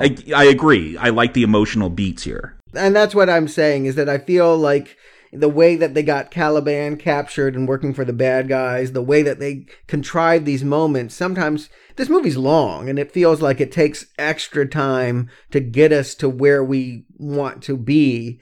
I think we're all saying the same thing. We like these moments, but getting there feels artificial, that it's contrived. And I thought this would have a bigger impact. When they were sitting at this farm having dinner with these people, first I thought, okay, Wolverine's at another farm like he was in Origins, but then all of a sudden it hit me. Firestarter. I thought for sure that at the end of this movie now, Logan would die and Laura would come to live with the Munsons on the farm. And that's what this was all setting up, is this bonding scene where they'd know the daughter, much like how David Keith and Drew Barrymore stopped at the old person's farm in Firestarter, and Drew Barrymore goes there at the end. No, they're going to kill the Munsons. This is what that scene in X-Men Origins Wolverine could have been done if there was any dramatic weight. Oh, yeah, I definitely feel like they were redoing that scene from Origins. I expected that. As soon as I saw the wife had a cross around her neck, I'm like, yeah, we know what's going to happen here. Yes, they were a very religious family. We know they're dying. The son's giving away his future iPod or whatever that was. We know they're all dead. Yeah, the Reavers obviously are going to catch up with them if they have Caliban, and so it's going to be ugly. I just wasn't expecting the Monsanto gang. That was like a step that felt extra and weird, that we have to have this diversion of going to the water pump so that a fake Hugh Jackman can come into the room. It did fool me. I'll give you that. Yeah, no, it did fool me. I knew X-24. They dropped a line that the X-23 program failed, but the X-24, like, they figured it out with that. So I'm like, okay, whoever X-24 is, that's going to be the big bad in this film. I didn't realize it was going to be young Hugh Jackman, like old Berserker Wolverine. And so, yeah, you get this moment that I like where Xavier's just talking about how great it is to just be in a home and a bed. And it's the first time that Xavier realizes what he's done. This entire movie, he has been under the impression that Logan did something to the X-Men. But in this house, when he had a good night, he had a moment of clarity and has finally remembered what he never knew he did to the X-Men a year ago, the unspeakable things. This is his coming to terms with it for the very first time ever. I like that moment. He's actually asking for absolution because he's on his deathbed. He doesn't realize it, but he gets stuck. As soon as he comes to that epiphany, it's like, okay, and now you can go. And I actually thought it was him using his psychic powers to get Wolverine to kill him. Like, he feels bad for it. He wants to die, but no, that is not the case. And I think it's true for Logan, too. I think Logan, it's said that he has an adamantium bullet that he's thinking about putting in his own head. And I did think it was Logan standing there while Xavier was talking. And this speech, I'm like, oh boy, let's get out the shovel because you are about to die, Xavier. I could tell this speech was near his deathbed. But when it stabs him, I immediately know, oh, it's been X-24. I don't even need to see that it has Hugh Jackman's face. That is Hugh Jackman. They did de-age him, but I thought it might be a different body. He looked more like Liev Schreiber to me. Yeah, no, I thought it was Schreiber at first. They gave him that same facial hair that he had as Sabretooth with those sideburns. But no, it is younger Logan because he's been genetically, I guess, growing in a lab. And what I find interesting is when Wolverine faces 24, and 24 has Laura, Wolverine doesn't care about Laura still. He cares about Charles. He knows Charles was upstairs. He sees Mrs. Munson is dead, and he goes running up to save Charles and forget about Laura. Yeah, they want to send that message again and again that Logan has not embraced fatherhood in the future and the potential that Laura offers, that he doesn't want it. Again, I think there's a suicide wish there. It's too painful to want something that may not come true. And so, she's dead meat and there's going to be no mutants and all that matters is the past. And watching his transformation into thinking about the future is, I guess, the arc of a character who's not easy to define an arc for. He's at his best when he's fighting, and we get another fight scene here. The Monsanto gang, as I keep calling them, the evil farmers, show up as well, so we can have some more bodies. But Logan doesn't take him out. What's weird is that they start dissing 24, I guess we're calling him. X-24, young Logan here. And you get this Dr. Xander Rice, who created these mutants, he's like, oh no, this is bad, don't do that. I don't get this character. I guess they don't have a total leash on 24 like they would want. He's better than the 23 program, but still not totally controllable because he starts taking out this whole gang.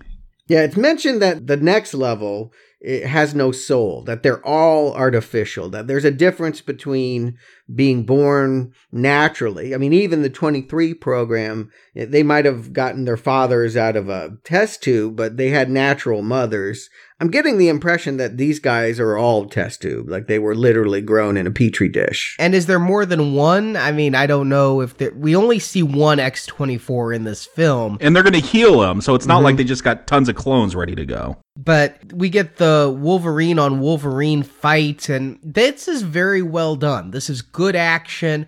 This is probably Logan at his best here, where he's really given the punches, and we see him. I love when he does like the rapid body blows that would be like a boxer's move, but he's got the claws and he's going against 24, but it is not enough. He needs to be rescued by someone we thought was dead. Eric LaSalle's Munson has to drive a truck and impale 24 on some farm equipment. And I figure 24's got a healing factor, so I don't think he's dead, but it's enough for them to get away. Yeah, what I thought was touching about that moment, Eric LaSalle, you think it's like, oh, he did that to save the good buddy that, you know, he repaid him with a meal and a place to live, but no. I blame all of you freaks for the death of my family, and he tries to get a shotgun blast to Logan as well. He would have killed him if he could have. Yeah, he pulls the trigger, but there's nothing left in the gun. Yeah, and Logan probably could have taken the bullet, but... Yeah, and it's not about that. It's more about the sentiment of a man who saw him as an ally till he identified him as a mutant. And Charles is dying in the back of Logan's truck, and he does get Laura, and the three of them escape, and they have to go bury him. And this is the moment. This is the moment where I feel like a different actor could have really made me cry when he's trying to choke out the words, "At least there's water here." He buried Charles near some water since they couldn't do their Sunseeker. Oh, okay. So that was a reference to...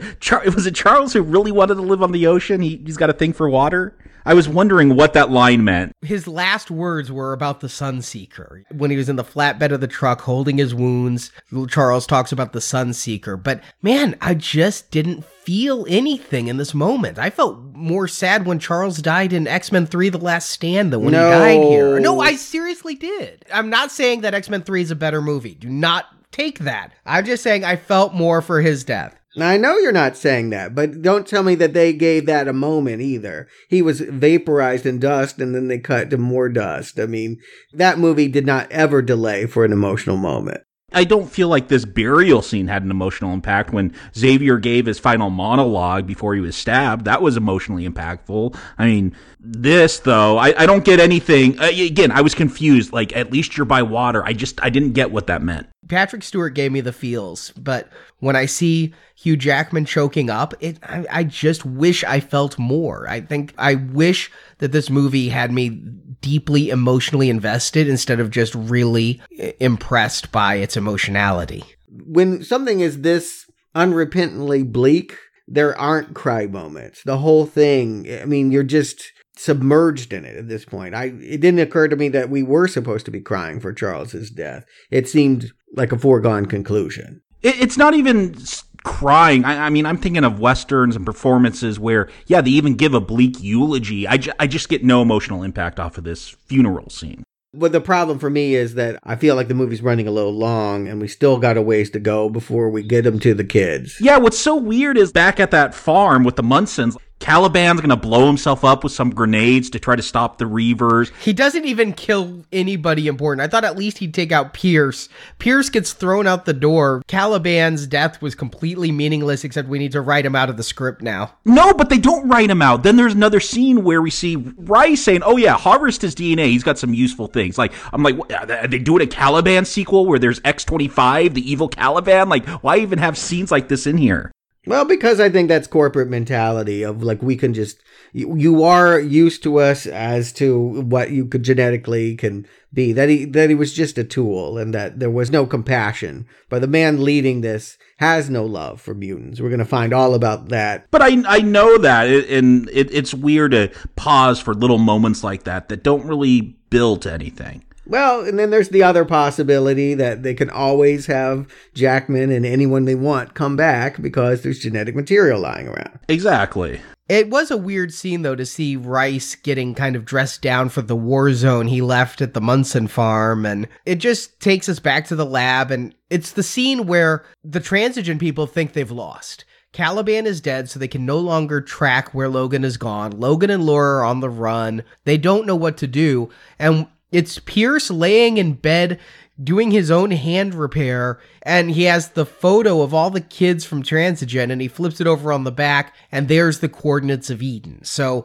through this complete happenstance, really not great writing, Yeah, couldn't they just find the envelope with money in it? That would have been much cleaner. There's 3 writers on here, and they're, 3 probably good writers, but I sense some struggles in getting this story told, that the way that Mangold wanted to tell it, they went through a lot of drafts. That's the way it feels like for me. Yeah, and this is some kind of leftover bit. There's a lot of fix-its that are used. Which is not to say that I'm not appreciating what they're doing, but I think what they're doing is mostly about tone, creating the mood. As far as the story goes, it does feel a little bit aimless, and I have wanted them to get to this climax about 15 minutes quicker. And they do seem to get to North Dakota really quick. I mean, they're going to take a pause for Logan to pass out because he gets really mad at the car when the battery won't start, and they go to the doctor. But now there's no time for dealing with these kids. Now we finally find out that all the kids she's been saying the names of, well, she started to talk. It's worth pointing that out. That's something that's changed. Yeah, after he comes out of the doctor, he says, "Thank you for taking me to the doctor," and "de nada." And she doesn't speak much English, as I've said, but this is where she starts talking a mile a minute. When Eric LaSalle had one moment where he's like, you might be thankful she's mute, because what the stuff that starts coming out of their mouth when they do start talking. And I feel that was referenced here, because when she starts talking, one of the first things Logan says is, "Shut up." Well, and again, he doesn't want the responsibility, the onus of what she represents. But we need some moments with him and the kids, right? We needed to have this fort in North Dakota where they find themselves, have more going on than a overnight nightmare speech, right? I mean, I like that overnight nightmare speech. That I really did like, is that he has nightmares where he hurts people, and she has nightmares where she's hurt. And I thought the direction, because I like these moments here, I thought the direction this film was going in was Logan was going to finally learn what it's like to be a dad. He doesn't want his daughter to have that rage. She obviously has it. She grew up abused by scientists, but to provide a better life where she didn't have to give into that violence. And I was almost wondering, are we going to get a climax where these ex-kids at the end, they're not going to use their powers? That is their life, is they could go and they don't have to be X-Men. Because I feel like that's what this movie is building up to. You don't have to be X-Men. Just be people and live your life. And you don't have to go and use your powers to fight evil, weird scientists. That could be a theme. That wasn't what I thought they were building to. I mean, I saw that basically he was now the head of the school, and that was something that he'd always run from. Again, he never would stay put in that Xavier school. Which we've seen, though. I mean, X2, he was left in charge. That is something they always go back to, is he doesn't want to, but he always has to end up leading the group. He was at the end of X3. He was running the school. Yeah, well, with Halle. I mean, the Oscar-winning Halle Berry was really running that show. Yeah, I mean, I feel like that's what they've decided the climax is that he can get these kids to where they think they need to be, and that will probably be, I think I realized at this point, when he takes the OD of serum and sees the Reavers closing in on the kids during their 8-mile hike, I think I know that he's not going to make it to Eden. Yeah, he did give the kids the money. I mean, this is his redemptive moment. He has another speech with Laura before the Reavers show up. And he's like, everybody I care about has bad things happen to them. And Laura's like, then I'll be fine. And again, that's a scene I wish I got more out of, but it makes me think they never want to make Logan a bad guy. Even as much as he abandons Laura, when the time comes, he gives them the money. He's gonna... But do you want him to be a bad guy? I mean, let's qualify here. I don't think any of us want him to be a bad guy. I want to see a transformation occur where he becomes a better guy, and I don't know that I really get that. At this point, though, he should be the better guy. You're in the third act. Like, this should be the point where he realizes he's got to be the good dad. And I guess he kind of does. That was never a mystery for me, though. I always knew he was going to run and save their lives as soon as you saw drones showing up and spying on this Eden camp. Yeah, I like the drone shot for some reason. That was just unexpected for me. Yeah, it's a good climax. I think it's fun to watch the kids use their powers. We see little Storm doing some things with pine needles. I just wondered why they took so long to use their powers. Like, they're running for a long time, and it's not until, like, the Reavers are on them that they start to do them. I do love, like, you have Ice Girl, I guess I'll call her. I don't think any of these are based on actual X-Men. They all have very bland names when I was watching the credits. Rictor is real. He's an actual important X-Man. He's been in the X-Factor comics quite a bit, and at this point, I think he's most famous for being bisexual, and he got the first same-sex kiss in a Marvel Comics. Okay, that might be the one. I noticed one in the credits was called the Bumpy Boy. He kind of looks like a reptile. Does Rictor, does he have magnet powers, or can he just lift stuff? He lifts a truck at one point. I was wondering, is this the new Magneto? His powers are pretty much, his name's Rictor. He creates earthquakes, seismic powers. Here, I think that he just seems like a general telekinetic. I think I saw him lifting other stuff. I don't know if he was the one lifting the Tybo dummies in the lab, but I just took him as general telekinetic. Okay. But I do love when Ice Girl, like, breathes on that Reaver's arm and smashes it. Yeah, Laura's not the only one who took some limbs from the Reavers. I take it that these are all genetic materials of all, like, Storm and Iceman, and they could be all better versions of what we've seen before. And they could potentially be where this franchise goes. These could be the characters in the sequel, I suppose. They are making a New Mutants film with a bunch of kids, so who knows? But this is also where Logan finally gets his standoff against Rice, and we find out Rice's father is one of the scientists who gave him the adamantium. I guess that's true from the comics. Yeah, I was waiting for the Stryker reference. It's always been about Stryker. Is he not Stryker? No. That shocked me too. And according to IMDb trivia, Rice is one of the people Wolverine kills in his rage in Apocalypse. I did not go back and rewatch that movie. I don't like that movie. I did check the IMDb credits. Nobody is credited as Dr. Rice in that film, but apparently in that scene is when he supposedly killed this guy's father. Oh. For some reason, I just assumed it was Stryker's kid, but... That's what I would have thought. It's always been about Stryker, but now it's all... That's why I don't like this Rice character, because they've always set up Stryker. Even in the X-Men proper films, that was the bad guy that antagonized Logan. But Logan takes him out with a gun. I didn't see Logan ever use a pistol before. That was something different. Yeah, I don't even notice Rice going down. I was really focused on X-24. And when you get this X-24 versus Logan versus X-23 or Laura fight, I guess she's Laura here. X-23 is more from the comics. They're all X-23 kids, but she's X-23-23. Yeah, 23.23. Which, look, I'm glad with the changes they made. I do feel like that comic book character... And I know it came out in an animated feature first, but, like, that was, like, the reaction to, oh, fanboys love Wolverine, like, hardcore, so let's make a prostitute teenage version of him that they could, like, literally have sex with. They just put tits on every hero, right? Spider-Woman, She-Hulk. They do at this point, yeah. But no, here they go with the kid. But I love when, like, Laura, she is full-on feral here, and, like, just those quick, constant jabs that she's giving to 24 while Logan is trying to recover. Yeah, I think it's a satisfying battle, and I like the fact that it comes back to that bullet that Wolverine was going to put in his own head.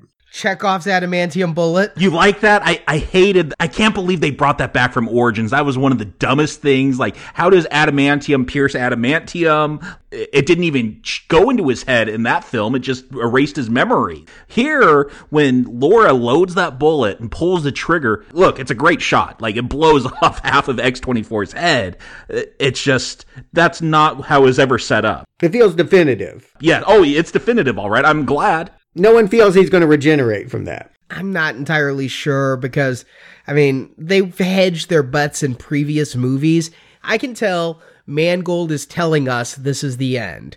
However, if you look at the continuity of the previous films, Logan got shot with an adamantium bullet. He stood up, walked it off, and just had a little bit of amnesia. So I am wondering about X-24's healing factor, though. Like, when he gets ran over by that car and impaled on the tractor, they do have to give him that injection of green stuff that Logan takes later, too, to really kick up his healing factor. It doesn't seem to be the same as what Wolverine had in his prime. Well, yeah, I think that's what was desired, where these scientists want to be able to control the powers, that self-regenerating would be a threat, but one that they could regenerate through their own, they could make the choice with a syringe, I think is what they were hoping for. So I suppose you're right. Yes, someone could pop in a helicopter with a syringe and bring X-24 back if they want, and thus bring Hugh Jackman back if they want. But I don't think Hugh Jackman is coming back as Logan, because this is the goodbye.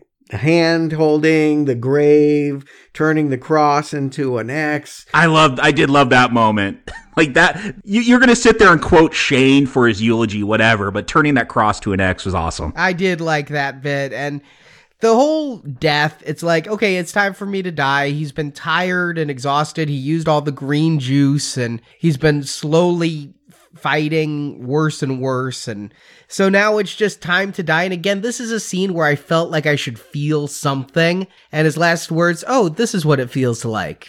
He's dead. It was like, okay, well, I wasn't sure if they were going to kill him or not this whole movie. They did, and I was like, this was very workmanlike. Well, here's my problem is, again, this climax is the same climax of every X-Men film. Like, they could have done something different here. They could have had these kids be pacifists, and Logan, like, he is the Christ figure that must shed blood. Other people's blood, not his own. Oh, I guess his own too. But to save these kids so they don't have to live this life of violence. But no, he's going to get a limb put through his heart and die. When he takes out the Reavers, it did not seem original to me. It actually reminded me of that Woods fight in X-Men The Last Stand, only here he's cutting off human limbs instead of that one guy who can regenerate his limbs. It was... Yeah, but guess what? We're never going to see anything original ever again because we've seen everything the superhero genre can do. I feel like the tone is different. Yeah, this movie, but as pushed against it, again, I like that stuff at the Munsons where, hey, maybe home life isn't so bad.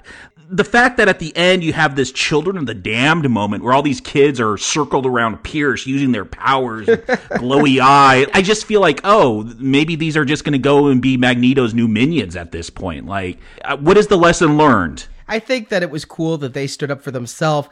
I don't know that killing Pierce is exactly the comeuppance they deserve. I think Caliban should have killed Pierce. These kids should have killed Rice, and Logan and X-24 and X-23 have the standoff they have. But I also don't think quoting Shane, a movie she's seen, the last 15 minutes of? Barely speaks English, but she memorized that English monologue.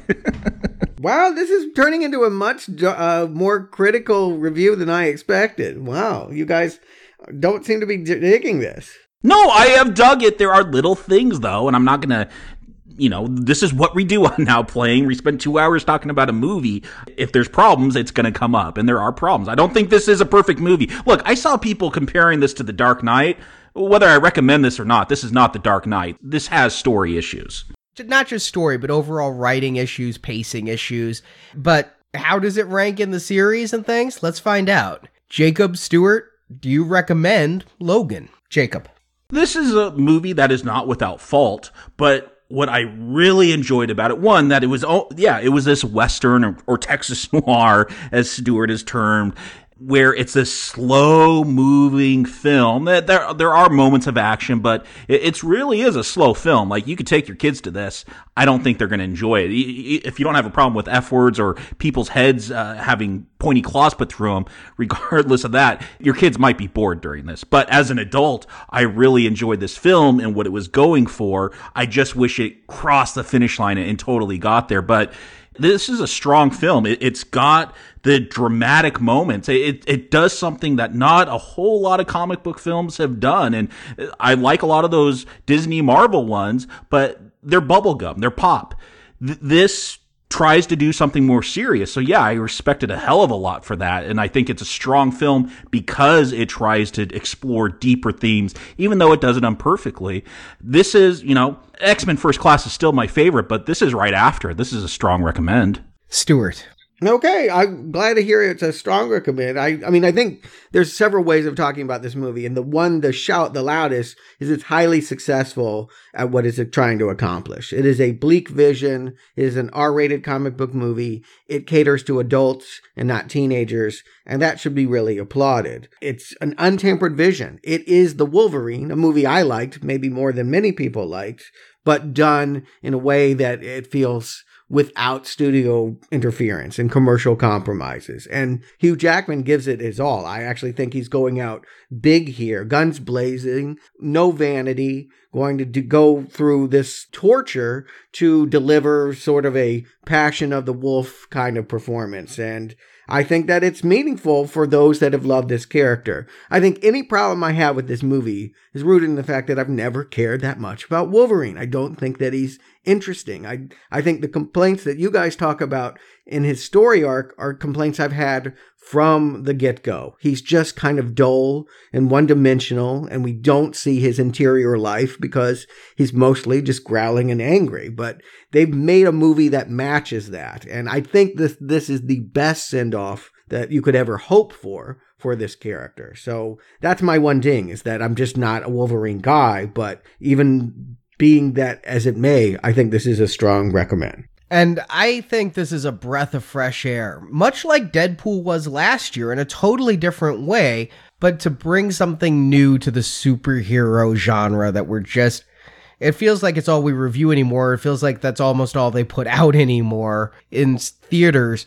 And so to have an R-rated adult film that is not afraid to have the slow beats, I really like. And even though I did feel The Munsons was one diversion too many, I never felt this movie was necessarily too long. I never felt like it needed to get to it. I just felt like some of the things it did with its time weren't the best use of time. It hurdles that very low bar of being the best Wolverine solo film. And I've come around a bit on The Wolverine, having rewatched it several times on cable, and I just think that ending is so ridiculously stupid.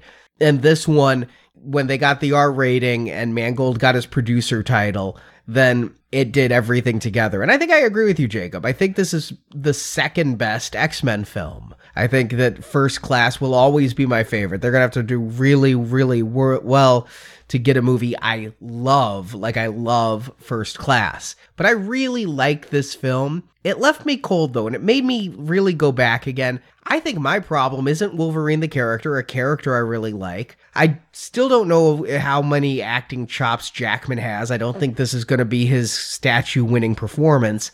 But Mangold is a director that, even when I like his films, I always feel there's just something that's missing in the emotionality. Copland. I like Copland, but I never loved Copland. I love Johnny Cash, but Walk the Line, yeah. I felt cold during that one. Girl Interrupted, I like it, but I never felt like it had the big swells of emotion. It never clicked with me the way it seemed to click with some audiences, and God forbid I bring up Night and Day or Kate and Leopold. So I think this is a director that doesn't make movies that resonate with me as deeply, but it's still a very good movie. I really enjoyed it. It is something new for superheroes, and yes, I agree. I can't think of a better way for both Patrick Stewart and Hugh Jackman to say goodbye to their characters, if they really do. Patrick Stewart has said after seeing this movie, he thinks this is the end for him because he wants to end on a high note. If so, he did. Jackman, he's kind of hedged his stories a little bit lately, but if this is the end for him, it is a very good one. Solid recommend. Yeah, I'm going to agree with you guys. I feel like First Class is still the best one. It does everything right. This one is just less entertainment geared. I mean, I think it doesn't aim to give the same kind of pleasures that other X-Men movies do. It is somber. You have to meet Wolverine at his level. And so it's equally as well made a movie, but I just think it's one that I wouldn't rewatch a whole lot. It doesn't have a whole lot of repeat viewing appeal to me, but I do think those two are the best and an interesting place to leave the franchise. Where they can go from here, I guess you say television. That seems to be where they're going to go. Well, no, they have a lot of movie plans. First of all, James Mangold is working. I mentioned Mad Max, and it's just now clicking with me. They're going to be doing a black and white home video release of this film. Yeah, I did read that. That did seem like, oh, I really want to do that Fury Road thing. Why? Because they did it with Fury Road and they got a lot of acclaim. That is my take, at least. Okay, all right. I mean, I thought this movie looked great. I thought that the color palette was tremendous. Yeah, no, I like the browns, and it built to that bleakness, the color scheme. And the blues. There's one scene of Logan and Professor X early on in the night, and it's just this blue scene. I love the color in this film. But yes, they are going to do a black and white cut of this. And then this summer, coming out of nowhere and not even officially confirmed, but the actors have all said they're doing it, they're picking up with that X-Men First Class series and the new Cyclops and the new Phoenix, rumored to be directed by Simon Kinberg, the writer who's been with this franchise since the beginning. X-Men Supernova, a retelling of the X-Men Phoenix storyline that we'll be discussing in about a year. So they're shooting it this summer and it's coming out next year? Yes. With who? But it's the First Class group, not the 80s group? Well, it's the 80s group, that First Class continuity with Jean Grey, Cyclops, James McAvoy. Yes. Well, that's what I expected. Yeah, they're going to try to do Last Stand right. Without Wolverine. Was Wolverine not in the Phoenix story? Well, he was in the comic story, but apparently no. I mean, taking place in the 90s, they wouldn't have to have Logan. He wasn't in Apocalypse, right? He was in Apocalypse in that cameo. Oh, that's right. He had a cameo. I keep thinking they might want to recast him to introduce a Wolverine that's younger. But I guess the point is he always looks this way because he always regenerates. Yeah, but he does slowly age. So if you're going back to the 80s or 90s, you could get a look-alike. And then they're working on a New Mutants film that also they're wondering if McAvoy might be tied to taking on a new group of students. Okay. I mean, I'm not opposed. I mean, I wouldn't be firm on this. I think X-Men is one of the best, most consistent superhero franchises we have. Outside of Origins and I think Apocalypse, like everything's gotten Green Arrows. Yeah, I mean, I gave Apocalypse a Green Arrow. For me, the problems have been Deadpool and Origins and Generation X. And for me, the problem, not counting Generation X, has been... yeah, I don't count that. Apocalypse. But then, coming out of this film, Simon Kinberg has said they're looking at a solo film for X-23. Yeah. They're looking at a film of Canadian mutants, Alpha Flight. And they're talking about doing The Exiles. So, they are really... heavily doubling down, tripling down on this X-Men universe. Of course, the only thing they've absolutely confirmed, Deadpool 2.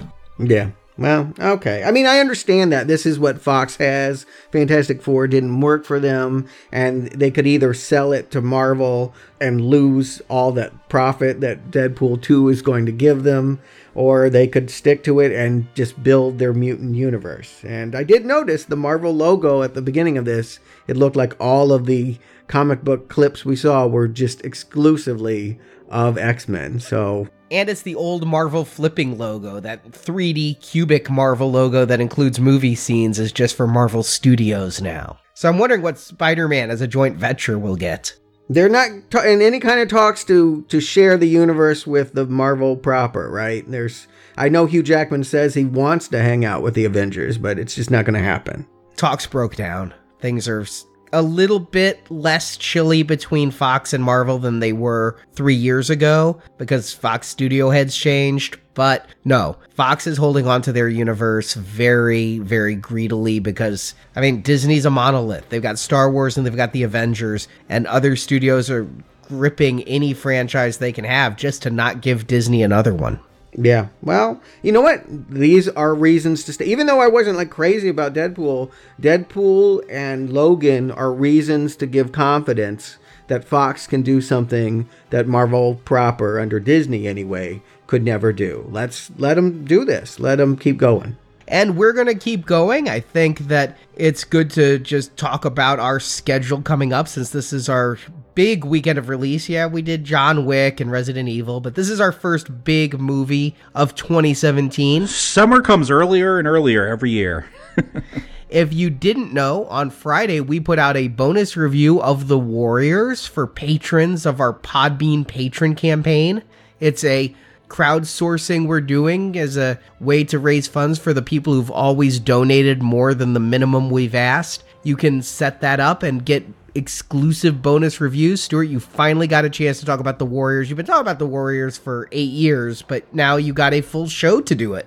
Yeah, I'm really happy with the show. It's a lot of fun, and I got to do things with The Warriors I'd never done before. So if you want to know what that was, you can go join in and listen to the show. And we will be back doing theatrical releases in about 7 weeks. The Fate of the Furious. I got to see that trailer coming before this one, and I hear that movie's as long as this one. I'm sure it's every minute is good too. Very tight storytelling, yes. How could you cut anything from the brilliance of a Fast and Furious sequel? Oh my goodness.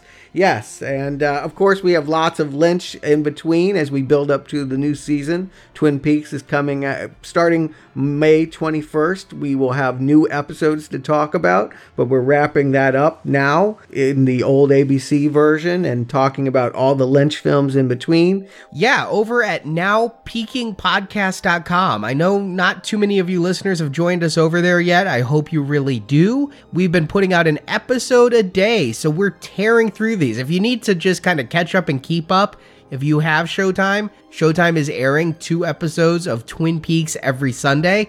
We've already passed them, so you can watch on Showtime. You can also catch up on the Showtime's ones you've missed on Netflix or Amazon, and then listen to our shows. We stay pretty spoiler-free. We're only discussing what we know up to that episode, pretty much, and we're about to discuss Laura Palmer's killer. It is being revealed. So this week over at nowpeakingpodcast.com, we discuss the most climactic episodes of that series. We hope you can join us. It's a donation drive we're running this winter, spring.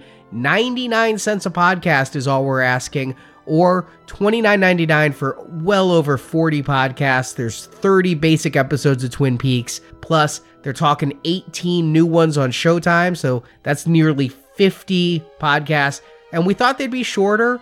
The shortest ones are running 40 minutes. We're pretty much averaging an hour per episode on this. I don't know if we could go short anymore. I feel like I'm identifying with Stephen King at this point. You know, our short stories are long, but yeah, it's better for the listener because you get more content for every day of the week until March 28th. We're going to have a new Twin Peaks show. Yeah, so we hope you can join us at nowpeakingpodcast.com, and we're going to be discussing Lynch quite a bit more. Our goal is to finish all of his films before the new Twin Peaks series starts, so we're going to start that 1 week from today. Wild at Heart, the Nicolas Cage film from the early 90s, directed by David Lynch. Won him the Palme d'Or, one of his most acclaimed films. Is it deserved? Well, I think we're going to have that debate. It's Nicolas Cage, and it's got the Wicked Witch from the West, so there's definitely discussion to have. That it has a spin-off or a sequel with Rosie Perez and Javier Bardem that we're going to discuss. David Lynch was not involved, but it's called Dance with the Devil here in the States, or Perdita Durango. That's in 2 weeks, and in 3 weeks... it's hard to believe our entire Twin Peaks conversation will be wrapped up, and here at Now Playing, we're going to be reviewing the movie Fire Walk With Me. You could hear our discussion of the Twin Peaks pilot for free on the Now Playing feed, the first movie and the last movie here at Now Playing, as we, I think, put the final nail in the coffin of Laura Palmer. Well, who knows what season 3 is going to have, but I have certainly enjoyed going through every episode of the series and hope you can join us there. It's a whole lot of fun. And then, of course, lots of stuff coming up this summer. We're going to be continuing our Alien series, Alien Covenant, Guardians of the Galaxy 2. Later, we're going to have our spring donation movie series. Because of Now Peaking, we're just doing one movie series. It's Pirates of the Caribbean, Dead Men Tell No Tales, new trailer out for that one. Not to mention Wonder Woman, Planet of the Apes is coming back, Christopher Nolan has a new film and it looks really good. I'm excited for this summer. A lot of stuff to discuss, so we'll talk to you next week, bub.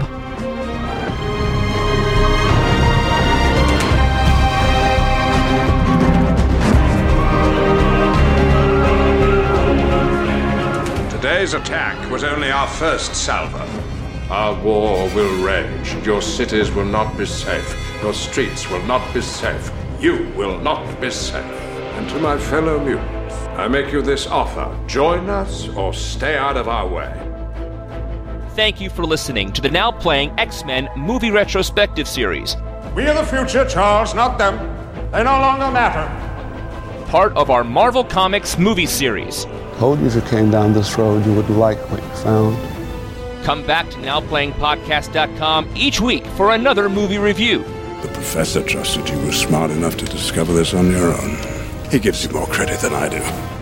And in the NowPlayingPodcast.com archives, you can find reviews of other Marvel Comics films such as the Avengers films, Spider-Man movies, and many more, as well as reviews of other series such as Star Trek, Terminator, Predator, Philip K. Dick, and Tron. We also have individual movie reviews, such as Avatar, Inception, and Scott Pilgrim vs. the World. Find hundreds of movie review podcasts at NowPlayingPodcast.com. This is also crazy sounding.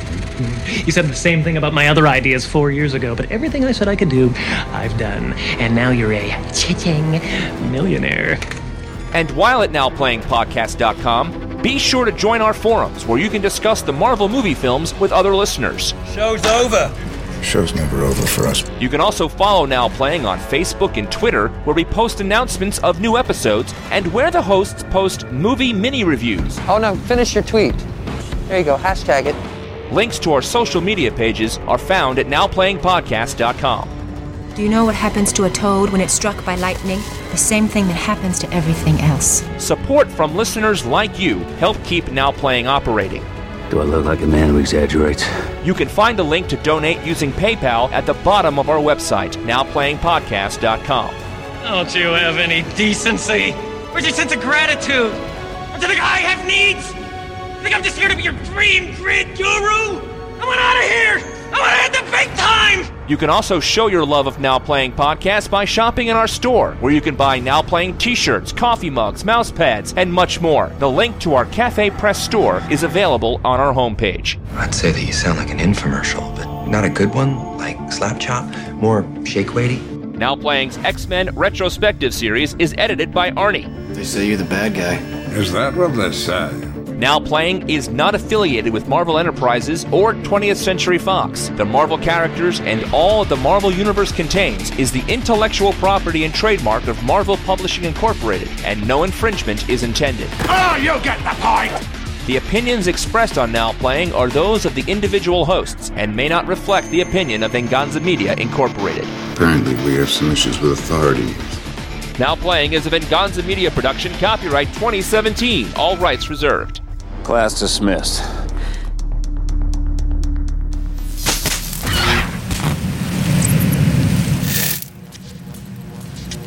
Did we just lose the feed? Are we still live? The year is 2029, and mutants are... Sorry about that. I thought I was on mute and realized. I thought it was Arnie. No, that was me. It was me after.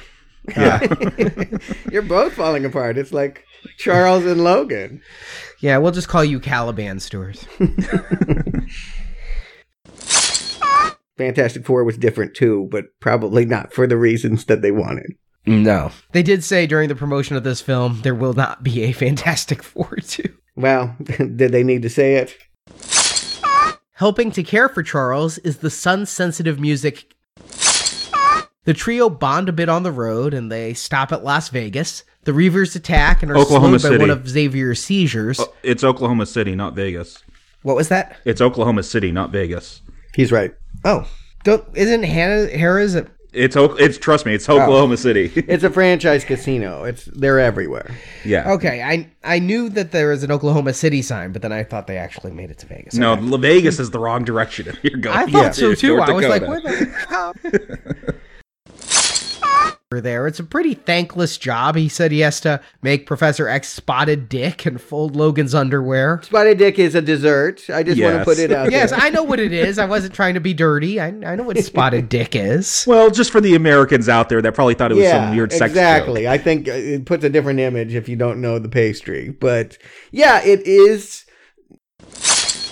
You think Dunkirk looks good? It looks like a movie I wouldn't be seeing without Now Playing. But I like that teaser trailer they put best out. trailer of the summer. Yeah, it leaves me with questions, which I like. That's what a trailer should do. Well, it doesn't tell me what I'm seeing, which I don't like. So but it makes me want to see it. So, well, different opinions. Maybe I'm sure the hype machine is going to go into overdrive, and maybe I'll feel differently by the time it comes out this July. So